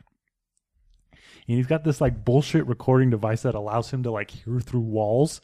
And so whenever the police captain is interviewing somebody else about the murder, he has like a headphone up against the wall and the other headphone in his ear, and it's allowing him to hear what's being said. So Nancy Allen and Keith Gordon team up to to investigate the murder. Okay. What's fantastic about this, though, is there's this whole other like subplot going on with the woman who's murdered. Like at first I thought the film was going to be about her. Mm-hmm. So at the start of the film, you learn that she's in a very unhappy relationship. And she goes to see her therapist, played by Michael Caine, which I'm sure we all know Michael Caine from. Michael Caine. And she tells him what a unhappy relationship that she's in. And she tries to come on to Michael Caine. And Michael Caine's like, nah, I ain't down to fuck. He's not having it. I ain't down to fuck. He tells her that he's not willing to ruin his marriage with a patient. So she goes out. She goes out into the city. This is New York City. This is real grimy. It's real dirty. This is New York City. This is 80s New York City. There's HIV all over the walls. I just made that up. The kind of New York City you like. The kind of New York City I prefer. HIV New York City. Well, let's refer to it as Basket Case New York City. Henenlotter, New York. Henenlotter, New York City. And she starts flirting with this man at this museum. There's this exchange between the two of them. They go home together. They fuck. She wakes up before him. She's ready to leave. But first she wants to leave this man a little note about the wonderful time that she's had with him. Right? As you do. Right. So she starts going through this man's drawers. Okay. And his chest underwear of drawers. or his his chest of drawers. Okay. And she finds this letter addressed to this man from the New York City Health Department that he has recently contacted some type of venereal disease. Oh, so no. now she's just freaking the fuck out. Right? And then she goes and she tries to leave and she gets into this elevator and then she's fucking murdered. Okay, I'm into that. And what's cool, the way the murderer is portrayed, it's kind of Giallo-ish. Okay. Black gloves, but we can see their face. So, it's not like a mask. It's still a whodunit because we still don't know who this person is who's doing the murdering. So it's kind of like a Giallo in a sense, but I would describe it more as an erotic thriller. Mm-hmm. And give E-Dog all of the erotic thrillers. Like True Lies? Yeah, but True Lies is more, and I'm not dissing True Lies, but True Lies is definitely more of an action film. It's James Cameron. Whereas Dressed to Kill is kind of like slimy, and there's this sleazy, grimy, Mm-hmm. and there's this murder mystery going on, and there's some titties, and then there's what? Some titties, and there's some people that are just trying to fuck, and I'm hoping that they go and fuck. And I've always thought this film, I've always had this idea about the Dressed to Kill that it was long, because a lot of De Palma films are long. Is it long? I didn't feel like it was long. Okay, in fact, cool. I think I finished it one day after work, and I'm saying that says a lot simply because after work I'm always tired and just want to take a nap. So I'll wrap it up as solid. Wrap it up, B. A solid, sleazy, sexy. Ooh, sexy murder mystery that I loved and am very happy it was recommended to me, and I can't wait to check out more De Palma. And how did you watch it? I watched a physical disc from Netflix. Nice. I've always wanted to see Dressed to Kill, and it's just one. It's been in my I feel like I agree with you. De Palma's kind of in my blind spot, and I feel like I would love him. It's always so weird. Me too. I feel like he's one of those auteur directors that if I just gave him a chance. Yeah. Other people I feel like that are Walter Hill and Alex Cox. I just need to dive into their filmography. And David Lynch. I mean, I've seen Blue Velvet and Mulholland Drive. Eraserhead. Sure. Twin Peaks. And I like them. Yeah. I'm just saying these are directors who I hear of and know sure. of. No, yeah, I got you. And I haven't investigated. Yeah. With titties. So go ahead. With titties. Yeah. So Dressed to Kill, excellent film. And who recommended that to you? Shane Saw, and it's probably Paranormal. Awesome. I guess I'll do my next one. Lay it on me, sir. All right. So from Christina, who is the Dream Warrior on Instagram, she recommended Frank Henenlotter's Brain Damage. And it's now your new favorite movie, correct? From 1988.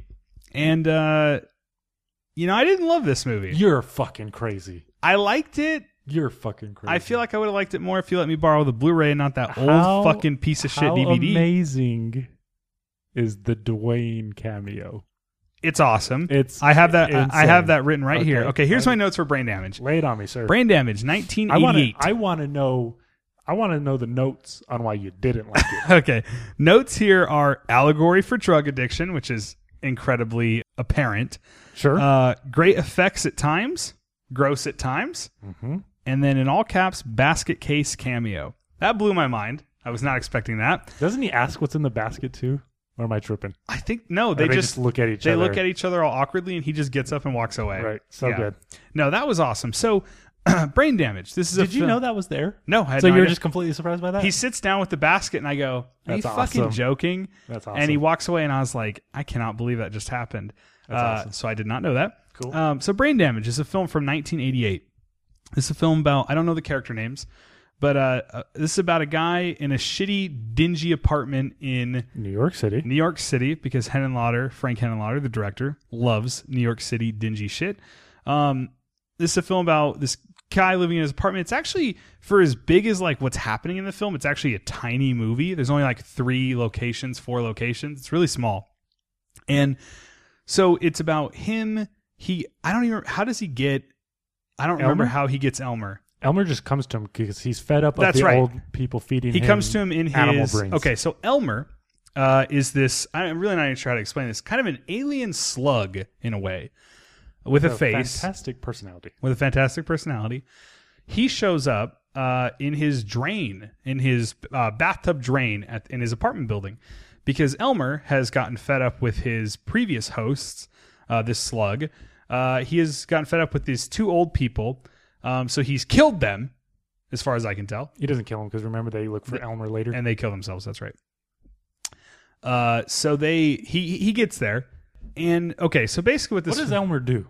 So what this film becomes basically is Elmer is like this alien slug. He attaches on the back of our main character's neck and inserts some kind of psychedelic plasma. I'm really not sure. You got to remember, I've only seen this once. You know, this is a film you love. So, and the host of this person that he injects us into sees a lot of really fucked up stuff. It's an allegory for drug abuse, is what it is. I feel like the portrayal is like they're on a fun trip. It's a hallucinogenic, but they're having a good time. It is, but the film, I mean, it's clearly a drug addiction allegory because throughout the film he needs it more and more, and he can't deal without it. And then he goes on our main character has like withdrawals because he doesn't want to give in to Elmer's killing. Right. So whenever he's high, Elmer kills people. Right. Elmer kills people while he's high. So basically he makes his host numb and then makes the host carry him into dark places, and he kills people. And he eats their brains, which is great. He sucks their brains out. A lot of times through their mouth, which I enjoyed. Okay, so give me your thoughts on the dick sucking scene. So there's a scene late in the film where our main character is high on the substance, and Elmer comes out through our main character's his zipper on his pants. And why don't you explain it? Okay, so I can't remember the main character's name either. I can't either. I don't know why. They're like at a dance, and there's this girl he's hooking up with, but he really is indifferent either way because he's so fucking high. Exactly. They go up to the roof. She goes to give him head, and Elmer pops up out of his zipper, as Keegan has just explained, and he won't let go. He's like, have her. I guess Elmer has her bitten by like her tongue. Yeah. So her head's going back and forth, looking like she's giving this guy head. But he's actually sucking the brains out of her. Elmer is killing her while it's happening, and it's the best thing ever because Frank Henenlotter. Yeah, it is awesome, and I don't mean to sound down on it. I don't know. I just didn't love it. I thought it was good.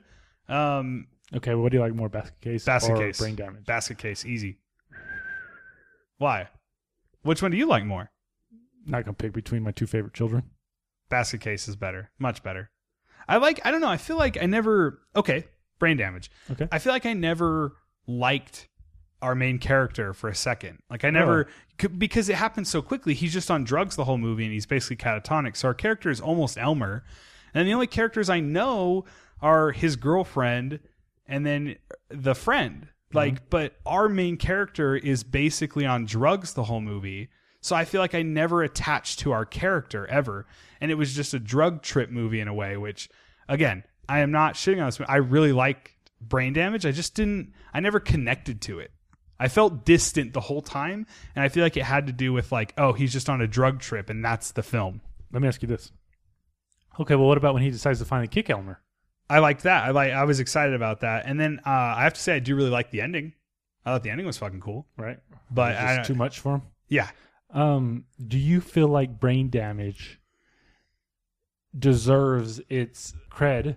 And do you feel like it's an 80s horror film that has gone under your radar that you're happy to have finally seen? For sure. Do you feel like it deserves the status of like, because when we talk about the 80s, we love the 80s. Yeah. Do you feel like it fits within that pantheon? I do. I have to say thank you to Christina for making this one of your recommendations, because this is a film I needed to see forever. Right. And so this was my opportunity to do it. But out of the 3 films I saw, I just couldn't. I had a hard time connecting. Was this your least favorite of the 3? No, I wouldn't say it's my least favorite. I didn't connect to it. I don't know. Wow. I felt distant the whole time I watched it. And I guess it's because I never felt like I had a main character in a way. But I liked it. Yeah, I'd rather be honest. I don't want to just jock everything just to jock it. I liked Brain Damage. I just never connected to it, so I didn't love it. I liked all the violence, Sure. I liked Elmer's killings. I thought it was a lot of fun. But Basket Case is awesome because you have a connection to those characters. You really feel for them. It's a film about those characters, right? Well, wait till you see Bad Biology, duh. Just a killer dick. Okay, what about Frankenhooker? Have you not seen Frankenhooker? No, fuck no. I'm not a Henenlotter guy. You know this. Wow. I like Basket Case, but that's about it. Wow. The Progeny. Did you finally watch? Nope, not yet. Ooh. So I implore you, watch Basket Case. I would like to apologize to Christina for not absolutely loving one of your recommendations, but thank you for recommending it to me for sure, because I needed to see Brain Damage. Right. I really liked it. I almost feel like a second watch, I'll like it even more. Right. I feel like the first time, because I was trying to grasp all these concepts, which I really liked, but because I didn't have a character to go with, like, here's a good way to explain it. Like, Annihilation has a bunch of concepts that you have to grasp, right?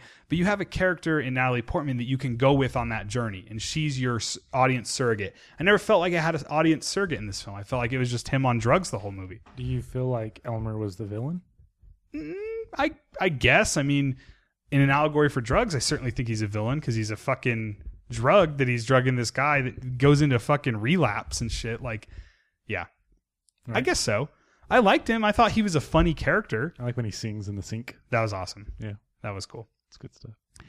I liked it. I just didn't outright love it, and I feel bad about it. So please, thank you so much, Christina, for recommending me Brain Damage. Eric, what is your next movie? Well, I'll go with Christina's recommendation. Let's hear next. This is a 1979 film called Tourist Trapped. Which I was kind of upset you picked, I have to say. Because I've never seen it, and I really want to see it. Tell us about Tourist Trap. As I've already stated, this is a film that had been on my list for a minute, so I was eager to jump at it. Same here. And thanks to Christina and Joe Bob Briggs, I've watched it twice within like a couple days of each other. I watched it just last week, and then Joe Bob picked it as his first pick, and I watched it with my mom the second time. Anyways, Tourist Trap is a 1979 film directed by David Schmoller, who would go on to direct the original Puppet Master. Nice, okay. And if you pumped on The Littlest Reich? I've never seen a Puppet Master, if I'm being either, honest. But I hear this new one is fucking nuts. Really? Yeah, so I'm going to check Barbara it out. Crampton's in it, so I hear it's nuts. Why would I not watch it? Yeah. So, if you've seen the House of Wax remake, then you know the premise to Tourist Trap. A couple kids get stranded in an isolated town where there are figures, in this case, mannequins, that seem to be possibly alive. That aren't what they seem. Yeah. But in Tourist Trap's exception, there is a killer picking off the kids who himself wears a mannequin-like face. And he goes through different faces. And it made me think of Leatherface because each face is very feminine. Mm-hmm. Here's the crazy thing about Tourist Trap. Without any explanation, the killer has telekinesis. So it's not that the mannequins are alive, it's that he can manipulate the mannequins into moving. So it's like Tina. And there is Tina. Has got telekinesis. Telekinesis. There's some incredible misdirection and jump scares in Tourist Trap. Okay. So you'll see what the killer's mask is. And then you'll see another mannequin in that same mask. And you don't know which is which. Right. Is that the killer or is that the mannequin? And it provided some truly incredible jump scares. Some top-notch. Specifically, the first kill, I didn't know that there was telekinesis involved. And so I was freaking out. how are all these things just moving on their own? Think of that scene in Evil Dead 2 where he's like tripping and he's like laughing with like the deer head. Yes, I love it. That, but while a kid is getting murdered. It was freaking me out so much that I was like, fuck, am I going to turn this off? Because this is like 10 p.m. now on a Tuesday by myself. And I thought, well, fuck. She picked me a good one because it was creepy. So it freaked you out? It freaked me out, Nice. yeah. I was a little bummed I won't say he turns into Bugs Bunny, but eventually. I like that we use that as a term on here a lot. I won't say he turns into Bugs Bunny, but eventually we start learning about the killer, and he's kind of got some wacky one-liners, and He eats a lot of carrots. But I don't want to be down on that for giving the character a backstory. An An sure. ethos. Yeah, definitely a solid ass slasher film. Yeah, I need to see it. And like I said, I was almost kind of pissed you picked it. We could have both watched it, obviously, but Sure. I wanted to make sure we had 6 films. But I really want to see Tourist Trap, dude. I don't know why I haven't seen it. Is there a blue, or what's the sitch on that? I'm not 100%, but I'm just going to take a stab at it. How'd you watch it? Shudder. Okay. I'm going to take a stab at it. There's a code red blue. No, I don't think so. No? Okay. I took a I stab. feel like there's a blue. If you're out there, shout into your car speakers whether Yeah. there's a blue or not. Maybe Yes. we'll hear you. So, solid, creepy slasher that I'm happy to have finally seen. Awesome. So, so far, we're 2 for 2 So, yeah. on these picks. And I agree. I feel so bad. I liked Brain Damage. I just didn't love it. And for it being one of your favorite films, I feel really bad. Well, I don't give a shit, though. Okay, cool. I'm more excited that you watched it. Yeah, for sure. And I saw that cameo. Then let alone having just never seen it. If you sat here and were like, dude, Brain Damage is the worst fucking movie ever, fuck no. I would still be like, I found but it that's tight. You finally I fucking found saw it wildly entertaining. I just didn't love it. You really can't pick between Basket Case and Brain Damage? I mean, if I had to, Uh-oh. I wish you could see Eric's I face would right now. pick Basket Case 2. The Progeny. Just 2. Okay. You know what? Next time we do this episode, When are we going to do the Basket Case franchise ranked? Well, I was going to kind of say that. Next time we do this episode where we recommend each other films, know that one of them is going to be Basket Case 2. Okay. Just know deep down. Just know that you're not getting away from that film. You know, it's funny because I have the triple pack. I know, that's wild that you wouldn't have watched it yet. Yeah. Sorry. So, your film was Tourist Trap. I need to see it. We're huge fans of the House of Wax remake. And I feel like the reason we like the House of Wax remake is because it's a remake of Tourist Trap. I would sit here and I would tell you to watch Tourist Trap. Oh, can I tell you one of my favorite scenes? Okay. What's that? So the man who so they come into this town, and there's seemingly only one man who lives there. His name is Mr. Slauson, and he owns a museum. Dr. Barlow, and it's just Mr. He runs a museum. You learn that his brother was the one who made all these mannequins, and there's a Civil War exhibit, and there's this tremendous part where their Civil War mannequins come to life and try to kill one of the girls. Okay. And I thought it was one of the standout scenes in the film. I got to see it. How long is it? Oh, it's just like 90 minutes. Not a minute. It's just like 90 minutes, not too long. Okay. I guess I'll get to my last film. So we're getting down to the nitty gritty. The nitty and the gritty. All right, last film that I saw is a film that I feel like I've said this a lot. I needed to see this movie. That's why I picked it. I'm glad you saw it. This is Mike Flanagan's Before I Wake. Yes. Have you seen this? I did. Okay, so this is recommended by Shane and Kayla.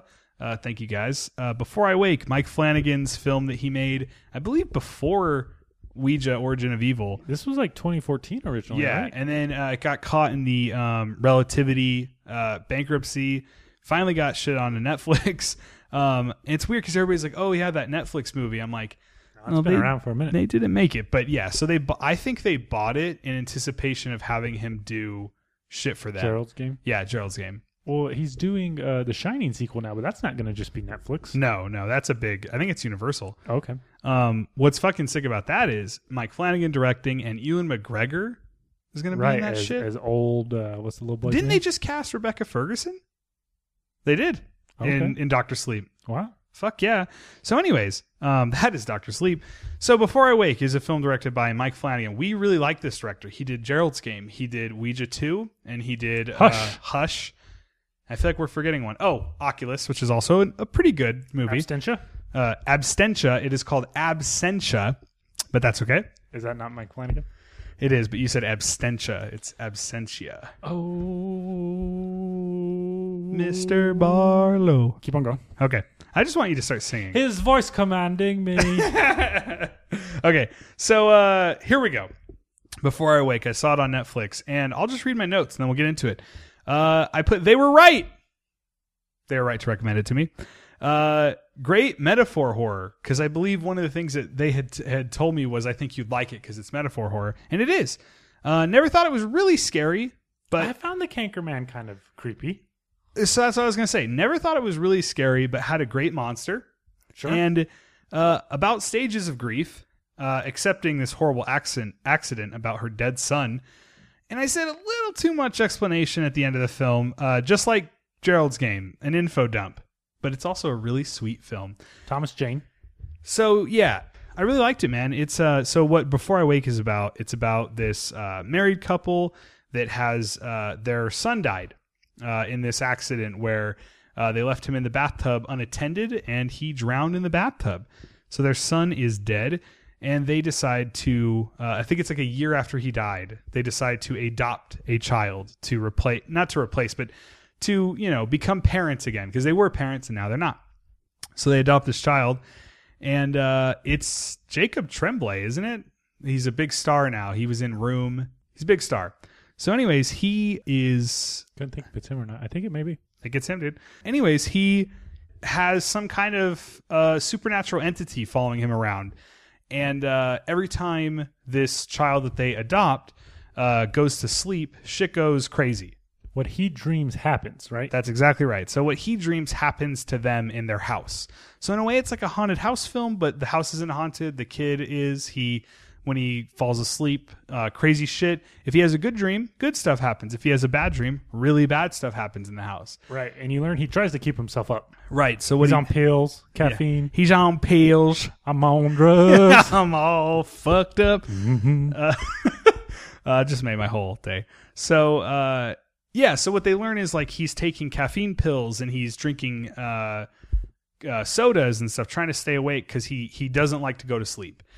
And so through a series of events, one of the times he falls asleep, they get a chance to see their dead child again. And they think it's like a message from God or something. Right. But it's just because he like was recently shown pictures of the kid, right? Right. So what ends up happening is the mother ends up teaching the kid all about her son so that every time he goes to sleep, the mother can see her dead child again.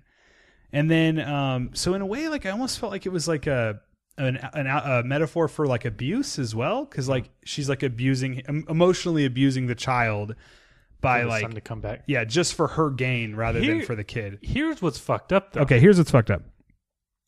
When the dreams come to life, it's like as he dreams them. Right. So there's a really creepy moment where you learn about a past family that he lived with.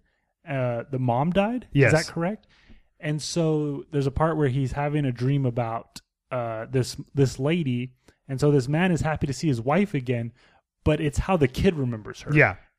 Not how the wife actually looks, and she looks creepy as hell. Yeah, it's real fucked up. There's a lot of like creepy shit, and ultimately the film becomes this horror movie because of this thing called the Canker Man, right? Correct. So it's this like lanky, I wouldn't say like Slender Man, but you know what it reminded me of? It was like a creepypasta monster. Yeah. Like it was really fucked up looking.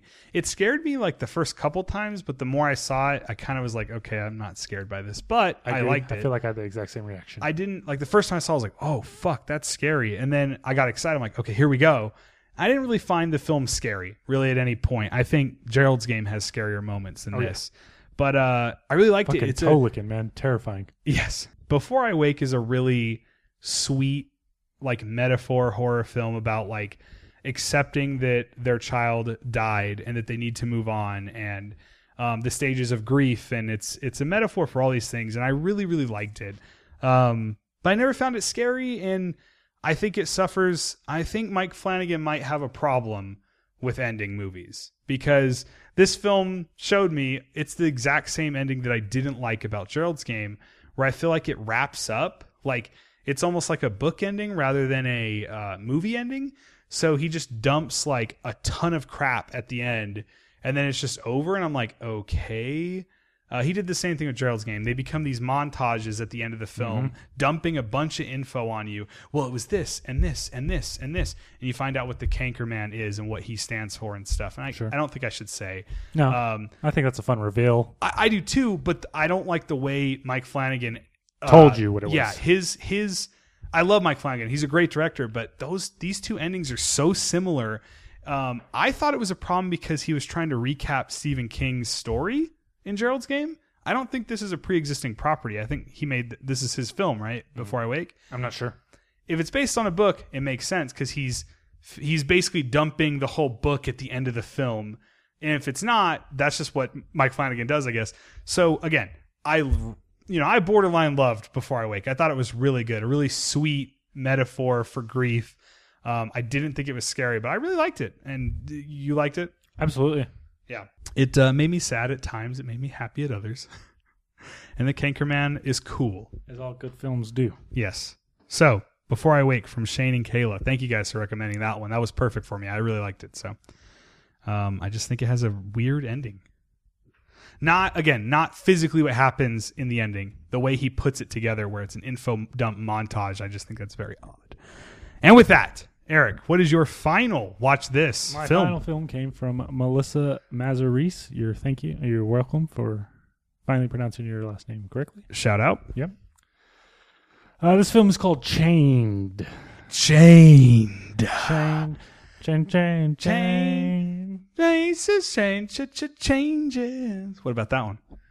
Turn and face. Okay, so this is a 2012 Chained. film. Directed by Jennifer Lynch, who I don't know who that is. Nice. Do you know who Jennifer Lynch is? Yeah, she's made a couple films that we're not remembering because we're idiots. I feel like I looked at her IMDb and she's just done a shit ton of television. Yeah, I can't remember. Go ahead, please proceed. Okay. This movie stars Vincent D'Onofrio. Okay. Did I pronounce his name correctly? Yes, you did. Okay, nice good. job. Yeah, then we're off to a good start. I think you're making progress here. Yes, with my name. On your pronunciations. I'm sure I fucked up on Gij. Jennifer Lynch is the daughter of David Lynch. You're lying. Okay, I have Jennifer Lynch pulled up, and it says David Lynch, father. Huh. So, there you go. Well, hell, I seriously, on her IMDb, this is like her only film. Not that it matters. Please, proceed. Continue. Okay. So, Vincent D'Onofrio. I hate you. Gij. Okay. Well, that kind of got me more stoked on this film, knowing that it came from the man, someone who's behind Twin Peaks, his daughter. So Vincent D'Onofrio plays Bob. Vincent D'Onofrio.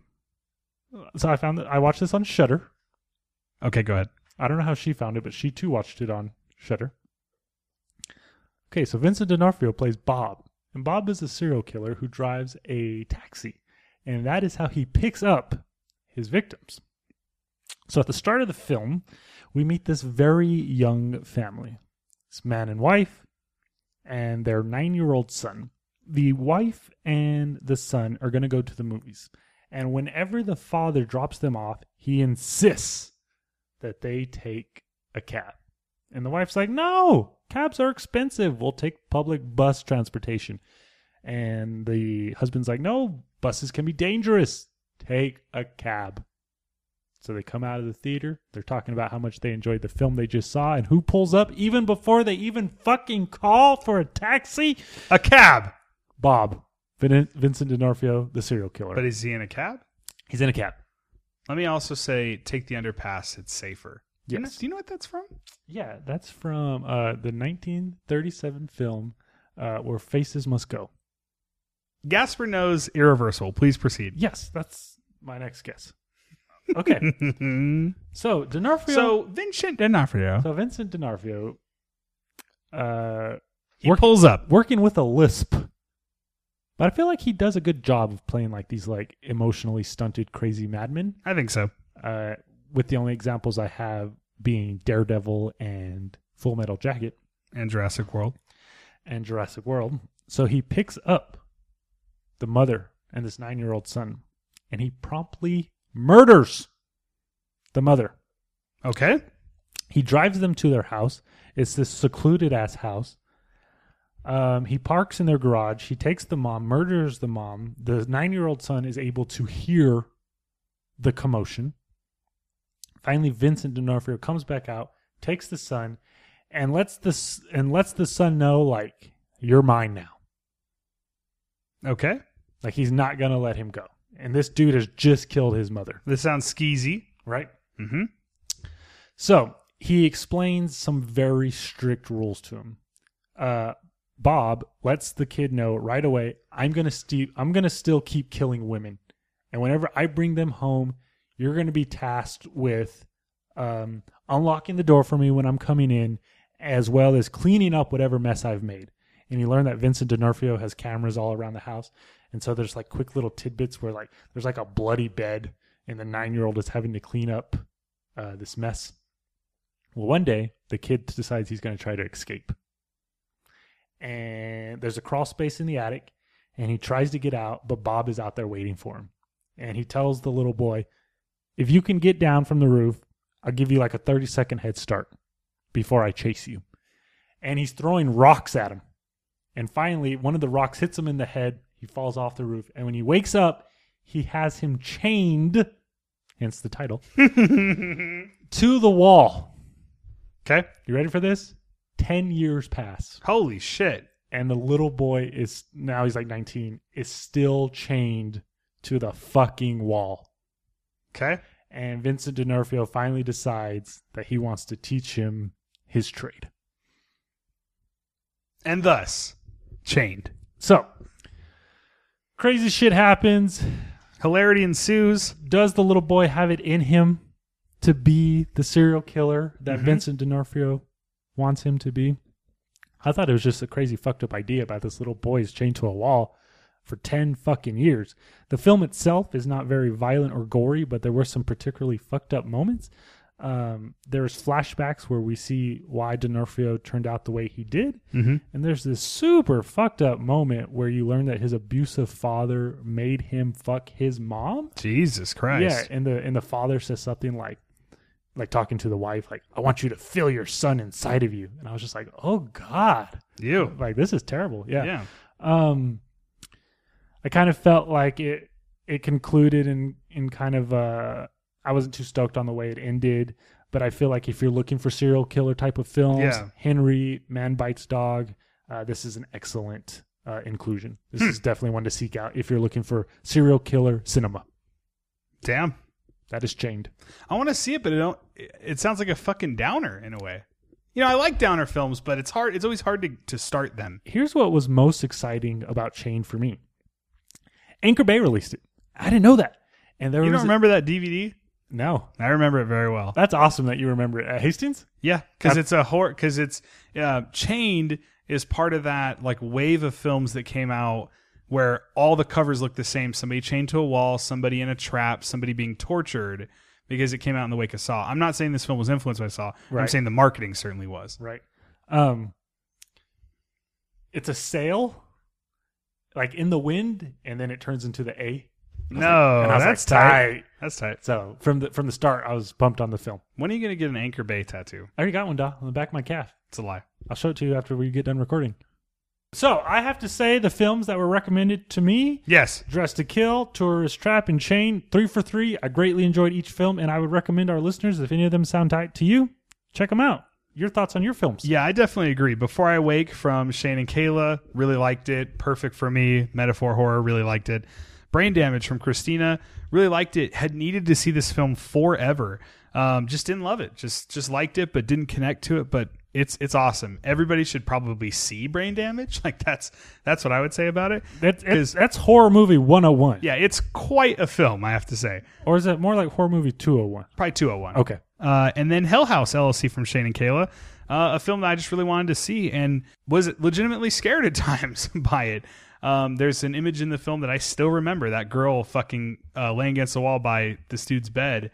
I don't like waking up in the middle of the night and seeing shit. All right? I don't think anybody does. So shit like that scares me. I think the film is cool. I hate having to get up and pee because immediately my mind goes somewhere negative. Well, you're kind of a negative guy. That's fair. No, you're not. So, yeah. So before I wake, Brain Damage and Hell House LLC, I'd recommend them to everybody. I mean, they're 3 good films, and it's awesome that we got them from our listeners. Like, it's weird that we have listeners that can recommend us shit we like. Like, that's fucking awesome. So in the future, we'll probably do this again. So if you're out there and you want to recommend something for a future watch this, definitely start thinking, or just shoot us a message and I'll try to write it down for a future episode. But yeah, that concludes our Watch This episode of the podcast.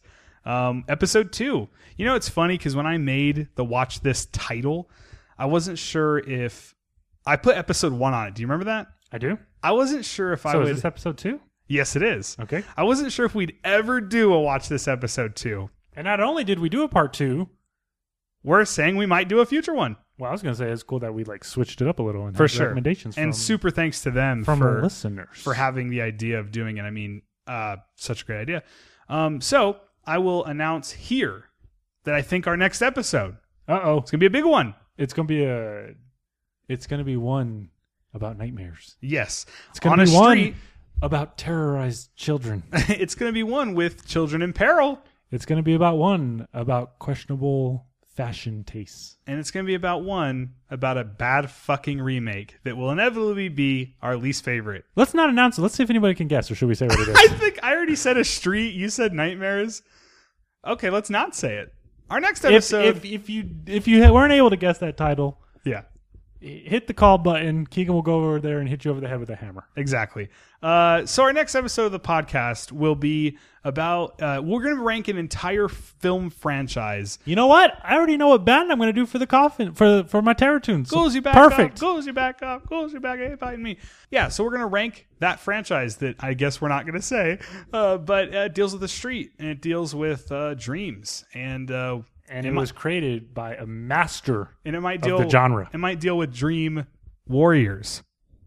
It might deal with dream masters. It might deal with dream childs. It also might be new. It might deal with one's revenge. Okay, and on that note, thank you so much for listening to this episode of the podcast.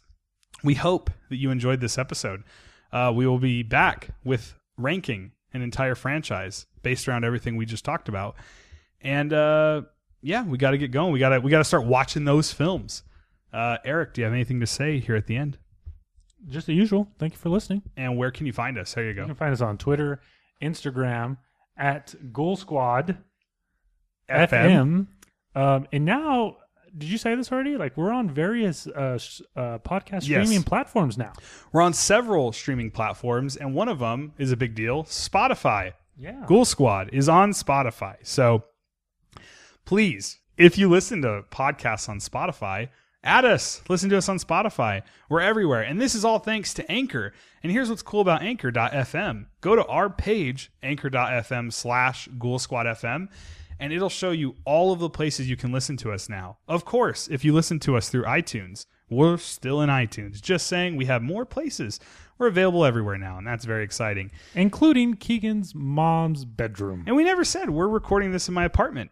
Nope. We're not next to Eric's loud fridge. Yep. We're next to our loud fridge. So whenever I was screaming peckerheads, do you think any of your neighbors heard me? I hope so. Good. I hope that they think that we're doing nefarious things in here. And I guess in a way we are. Screaming into mic. Screaming into mics. So with that, thank everybody out there for listening.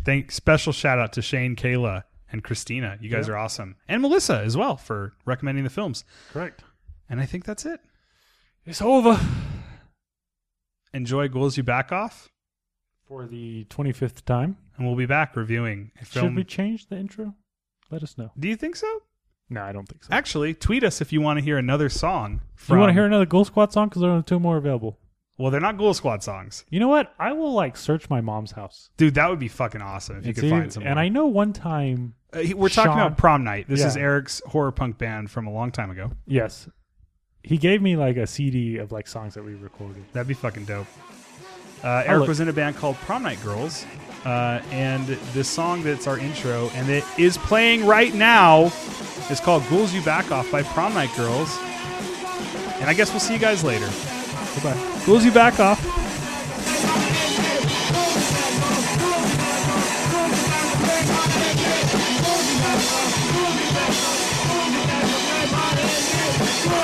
Move the